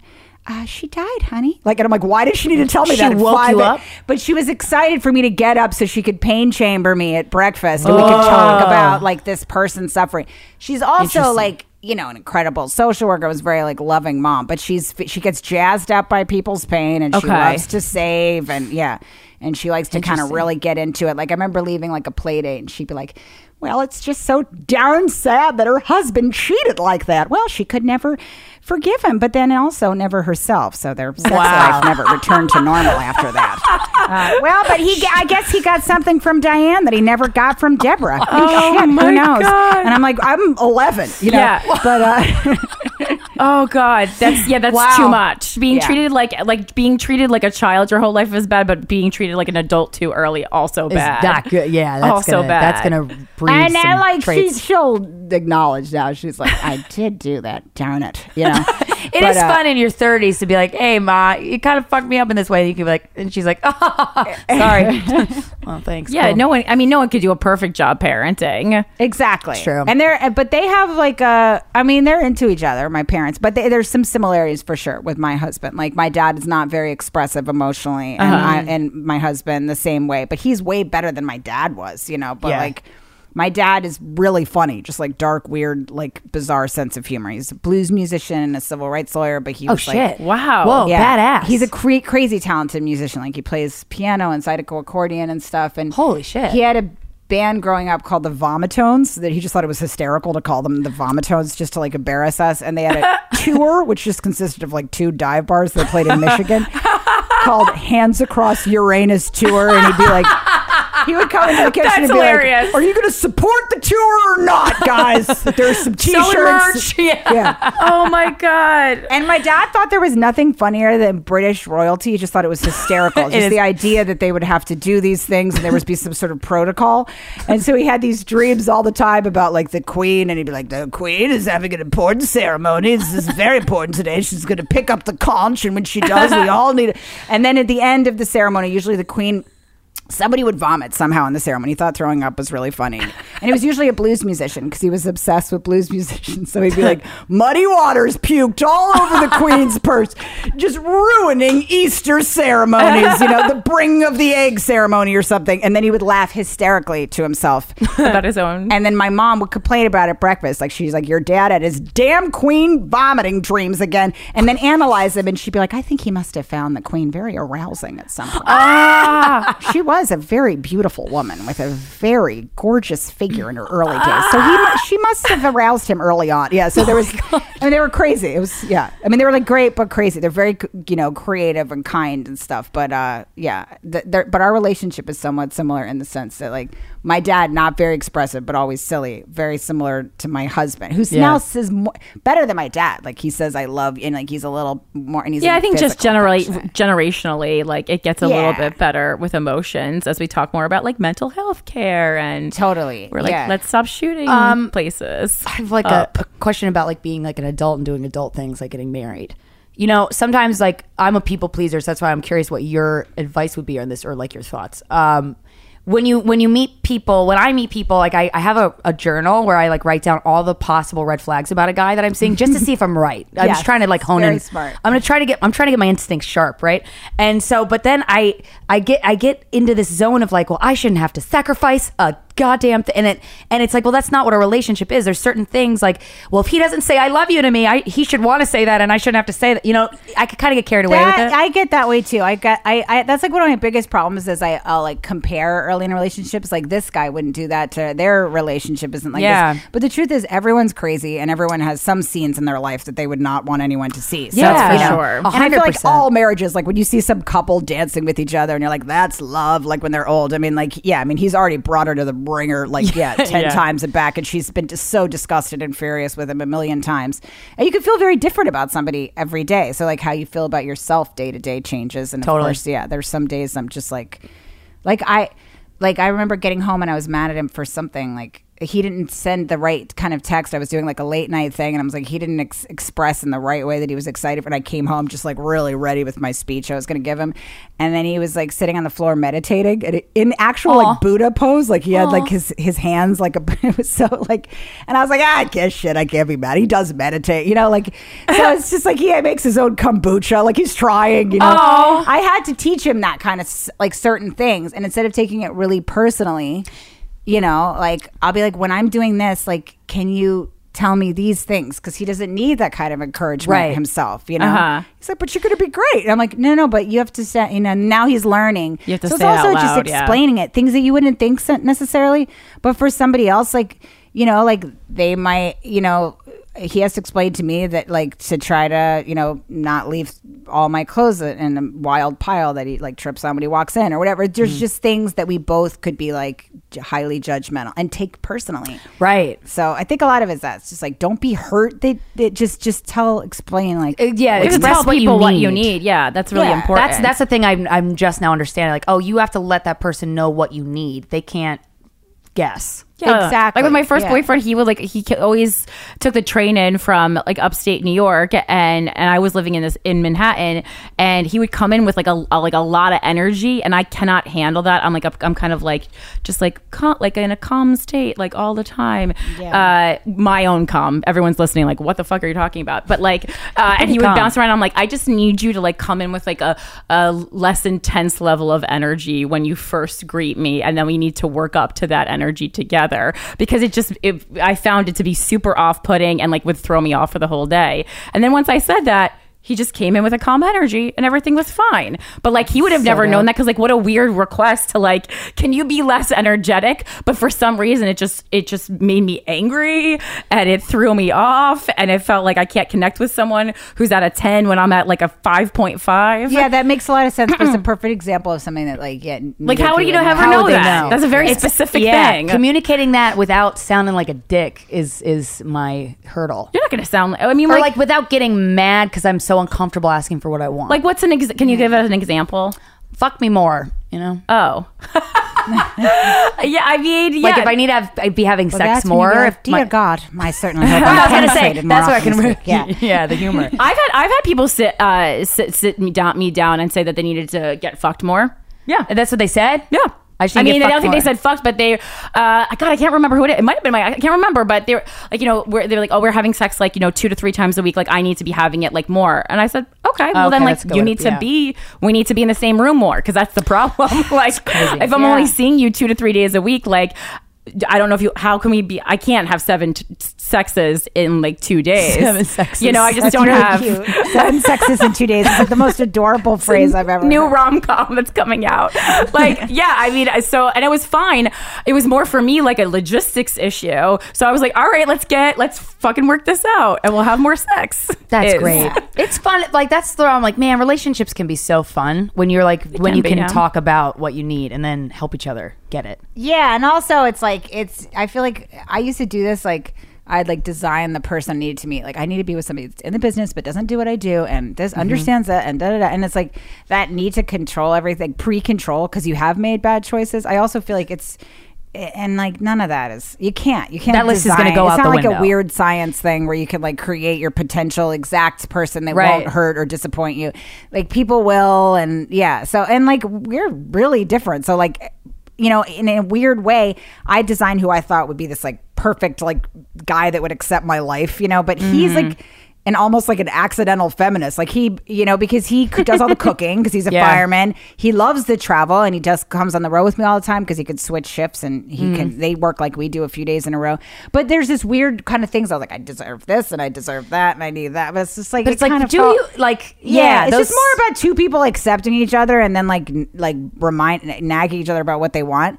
But and then also remembering, like in 2 weeks, I might just be like disgusted with him one day, just like he might come home and I'd be like, I don't care for him one bit, like, and then that's just normal. Okay, because I was going to ask you, because I mean, there's been times when I've been, you know, dating a boyfriend who I really like, but then every now and then, like, your head will be on the pillow and you'll turn to your right and you'll be like, should this person be here still? Do you, and like you still feel like that every now and then with a husband? I feel like, well, you know, not like fully should he not be here, but I feel like we're like comics, so there's part of us that are just like, you know, is this all just going to get taken away? Yeah, or is this a bad decision? and also it's like, again, I don't know anything about marriage. I've only been married 6 months. How could I possibly know anything about me? Like now, yeah, it's pretty fun, but like, right. Yeah, I mean, who knows what I'll feel? And I'm sure there'll be many a day where I'm just like, he needs to get the hell out of here and fast. I've packed many bags in relationships. I always like pack like a bag hoping that'll like tell me not to, you know. So, don't go, Rachel. Like a dramatic pack bag. Yeah, you're just putting salt shakers in. Early like on, anything. actually, I probably packed 2 bags. Like I did 2 fake packing things, but yeah, I do that like early on, and then you like realize, all right, you can't. Like that's like getting married. It's like it's a bigger deal to like pretend to pack some sort of, you know, and wait for him to be like, no, come back. Yeah, you can't do that. But I do think it's good. Just going back to the beginning of the interview, like you wanted to meet someone, and then you like went out and met someone, because I feel like so many people, especially now, like they're almost like embarrassed or feel like they shouldn't have to like search for someone. But like a relationship can be like anything else. Like if you wanted to be you know, if you want, like the same way if you want to be a comedian, you have to go to an open mic, then you have to get booked on shows, then you have to go to networking events. Like it is the same thing. If you want a relationship, you do have to even work for getting it. You're not gonna like just that's what trip I feel into like. someone. I agree with you. Yeah. And I got like a lot of different advice. Like, you know, it's like some friends would be like, just like love yourself. But I mean, also, who loves themselves?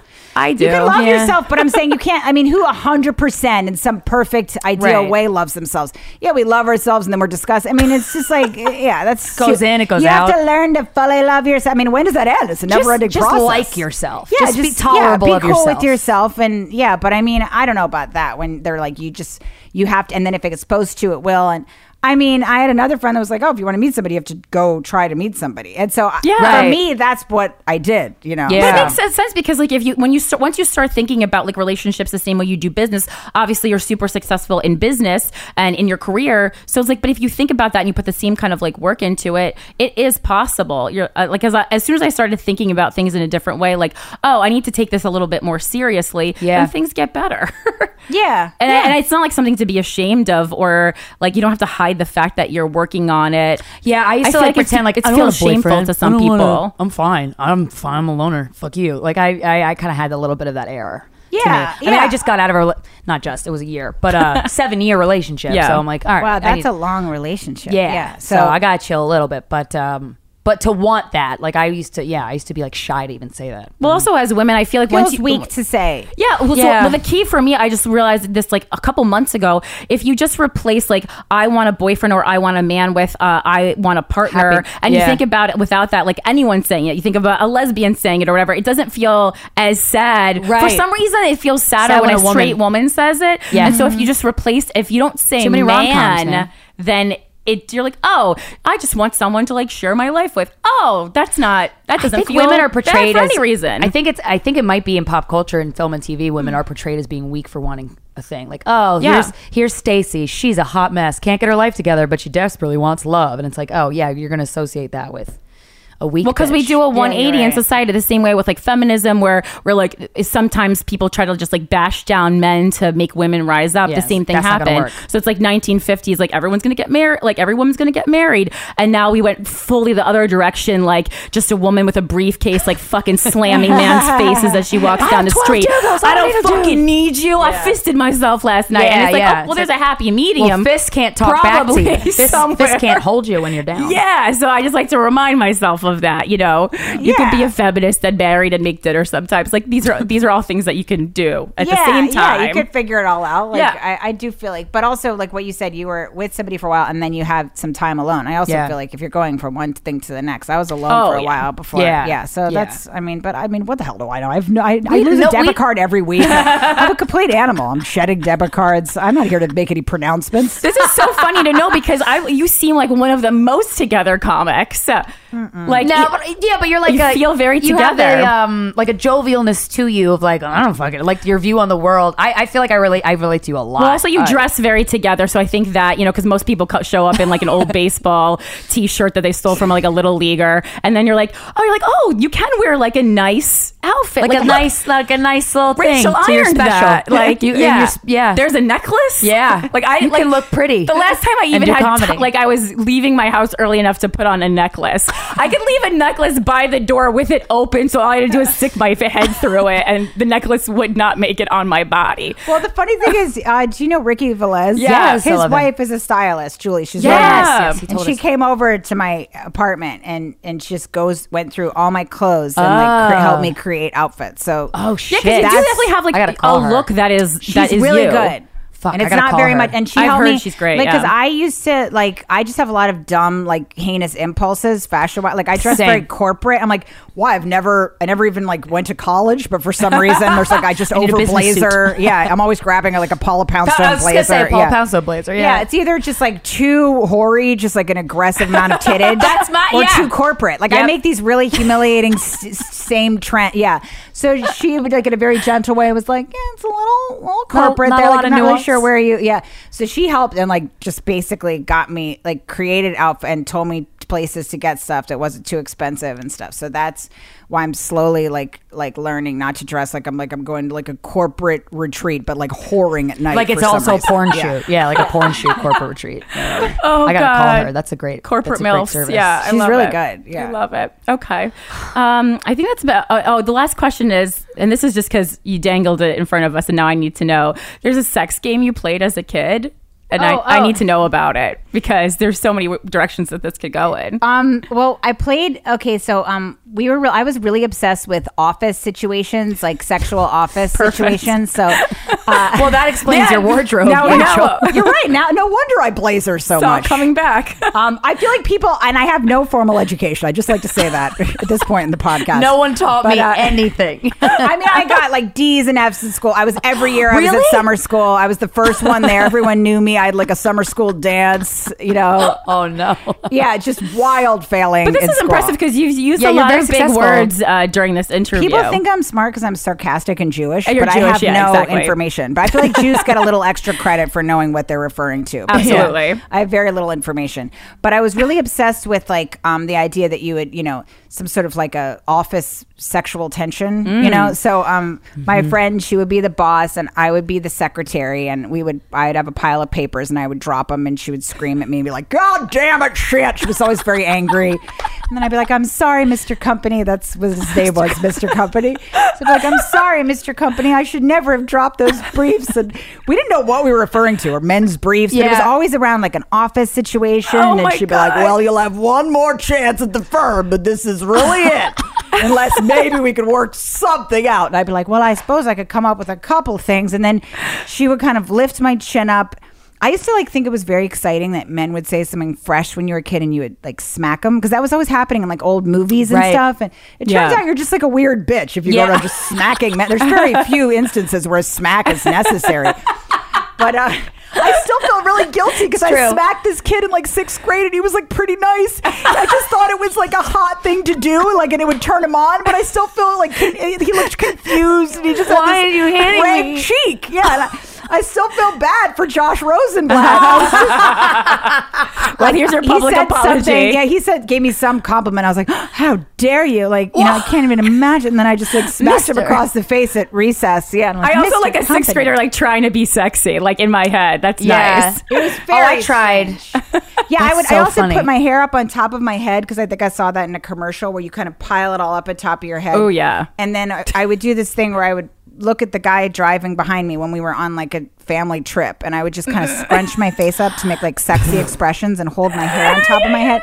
And I must have looked so crazy, just this 11-year-old doing weird sexual glaring. Yeah. And I do that at the mall a lot. Yeah. Glare older men. Like you think, I thought glaring was cool because it's kind of taught in movies that you're supposed to be sort of like sinister and angry whenever anything sexual is brought up. Like, how dare you? You know? True. And suspicious and very like, I don't know about you. my I would gosh. kind of press my non-tittage together and glare. So I'd try to make some sort of cleavage, forcing some cleavage. And then I saw this movie where all the women are lined up and they have their tits in the sand on the beach. And it was like, it started out with some sort of like surf song, and then they all jump up one by one, and there are these like holes in the sand where their tits were. That was like the opening sequence of the movie. What movie is this? It's called Sand Tits. I think love it it. might be Top Secret, but I'm not sure. Okay. But they're in a line and there are these little bikinis, and then like the guys come by like doing something real, but they're just like laying there with their dumb tits in the sand, and then they jump up one by one, like you know, and then there are these holes in the sand where their tits were, and I remember thinking like, I just want to grow up and like make tit holes in the sand. Like it's a good goal for a young girl to have for her life. I'm like, that's all I could hope for, is just to grow up one day and make tit holes in the sand. I'm an adult and I would love to make tit holes on the sand. I remember I would like like to make tit holes in grinding the my sand. non-tittage. Like we would go to like Rehoboth Beach, and my parents had no Yep, idea what I as was you doing, do. but I was trying to smush my sad, uneven non-tittage in the sand, and then jump up, and I'd be really sad that there was no tit no holes. hole yet. Yeah, and I remember one time they used to take me to take these brain scans because I like wasn't learning. Because you were trying I was to put always being your scanned tit like a holes on the supermarket. sand. I remember my parents arguing about her. My mom's like, well, maybe if we scan her again, like, you know, something will come up. And then my dad just being like, Karen, she's not normal. Shit. Just get it under your thick skull. Something's wrong. And she's like, well, we can scan her one more time. So I went for some sort of special brain scan to figure out like what in God's name was wrong, because they just couldn't teach me a thing. We had this math tutor I'm rambling on, but we had this math tutor in my class, and in my school, and he taught a couple of people, and he was later found to be a pedophile. His name was Mr. File, but I remember his name was File? Mr. fucking File, and he was a pedophile. Wow. And He knew Mr. Company. It was his destiny. he would get so frustrated with me when I would try to learn. I would he would try keep to your turn him clothes on? on. I would put my hair on top of my head, and I would scrunch my eyes up, and then he was always just getting so annoyed with me that I wouldn't learn the math. He'd be like, come on, Rachel, it's a very simple concept. This is just a building block for the rest of the things. I think my own stupidity in math saved me from him. or maybe He was so old. No, I was gonna say Maybe. he was so frustrated that he didn't try and fuck you. I think so. That's he a lot was for a always pedophile. so angry at me. He's Well- like, come on, this isn't even like the hard part yet. Yeah. Like he Laid a completely hand forgot on about me. because he completely forgot about his pedophilia, and he was living in a world where he could be normal to a child. Yeah, he was just like, how Because can he this couldn't girl be learn. so damn dense? And But he also, didn't even if you're a pedophile, We need to pair pedophiles up with like dumb, like just like not dumb, but like just kids. Sometimes kids don't take the normal learning route. Yeah. But like if you're straight, you don't like every, if straight women don't like every guy, pedophiles so probably maybe don't like every pedophiles kid. don't like every kid. Like you can Or still, certainly not the kids that. it doesn't mean that you're not Yeah. selective, right?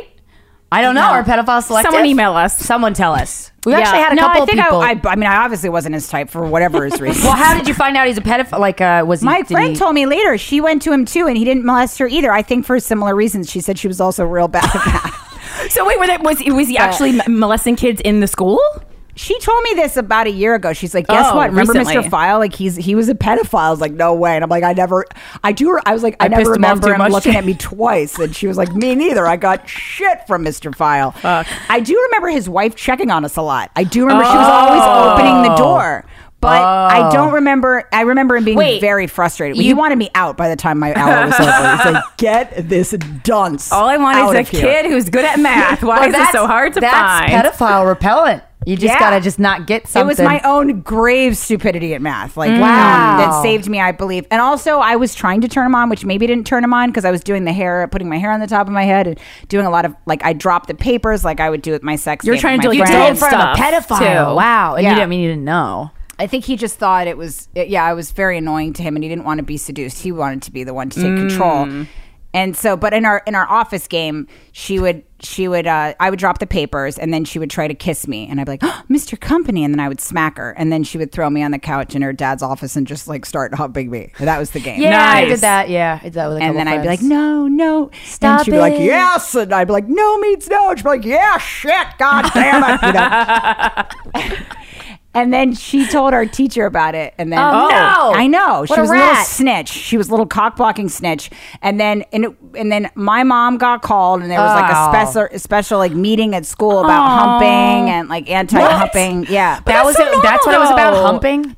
Well, humping I know, it another is person. normal. That's normal because I feel like that's another all way I like did. shame people for their sexuality. Because what a safe way to explore your sexuality than with another like female friend. Like it seems like a great plan. I did that. definitely did that. Harmless. I did Yeah. that like fake kiss with like Matt. We would put would do like a that. mask on and then we would just like pretend to make out with each other. Yeah, I would And it tell was this girl fun. Catherine to just touch my butt. I'm like, can you Yeah. touch my butt? And she was like, okay. I'm like, thank you. And then that was just it. touch it. Yeah, just like scratch just my a butt butt. swipe. Oh, No, just like cute. yeah. I'm like just Yeah. like claw my butt. It is normal. You're right. And It was so they had genuine. a sex therapist come to my house to talk about it. Like I was definitely traumatized. Like I thought I Oh, did yeah. something disgusting. Yeah, they made it so much worse than it needed to be. Like nothing you were doing was wrong. The therapist had a doll, and they told me how I wasn't supposed to touch my girlfriend's bathing suit parts, and there was like a song. She had a What? guitar. How old were you? What? I was like 11, and They didn't call it. You were 11, so you could have gotten your period at that age, and they didn't call it a vagina.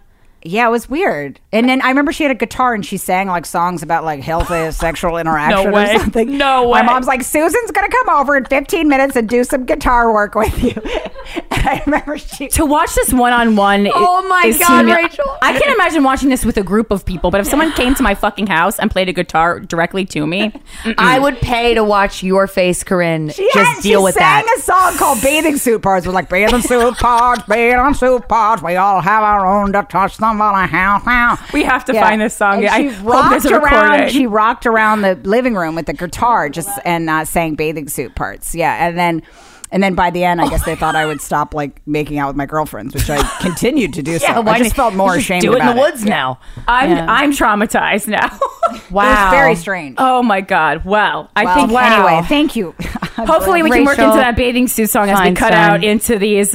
Rachel, where can we find you online? Yeah, in what do you want to person? promote? Where can we see you? I guess on Twitter at Rachel Feinstein, or on my Instagram is Rachel Feinstein _ and I usually put my dates up on Instagram. yeah. Perfect. And you're always at the Comedy Cellar and you tour all around. Yeah, you could watch my Netflix half Special. hour. Yeah. It's called The Stand-Ups. I'm on season 2 of The Stand-Ups. Yes, excellent, guys. Thank you so much, Rachel.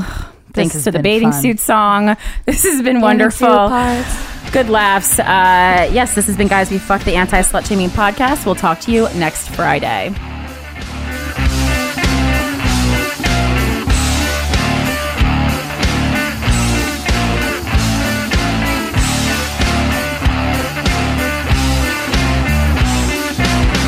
I'm not the jealous type. I'm not a freak in you. Something I'd rather do in school. Sensation override. Thresholds can't take the heat. There's nothing in the creed.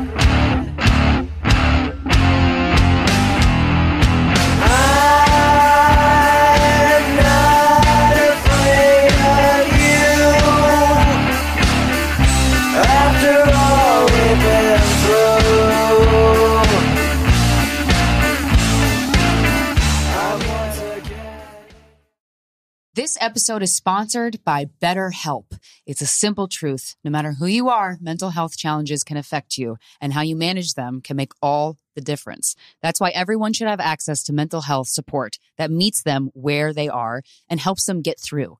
BetterHelp provides online therapy on your schedule. It's flexible, simple to use, and more affordable than in-person therapy. Connect with a licensed therapist selected just for you. Learn more at betterhelp.com. That's betterhelp.com.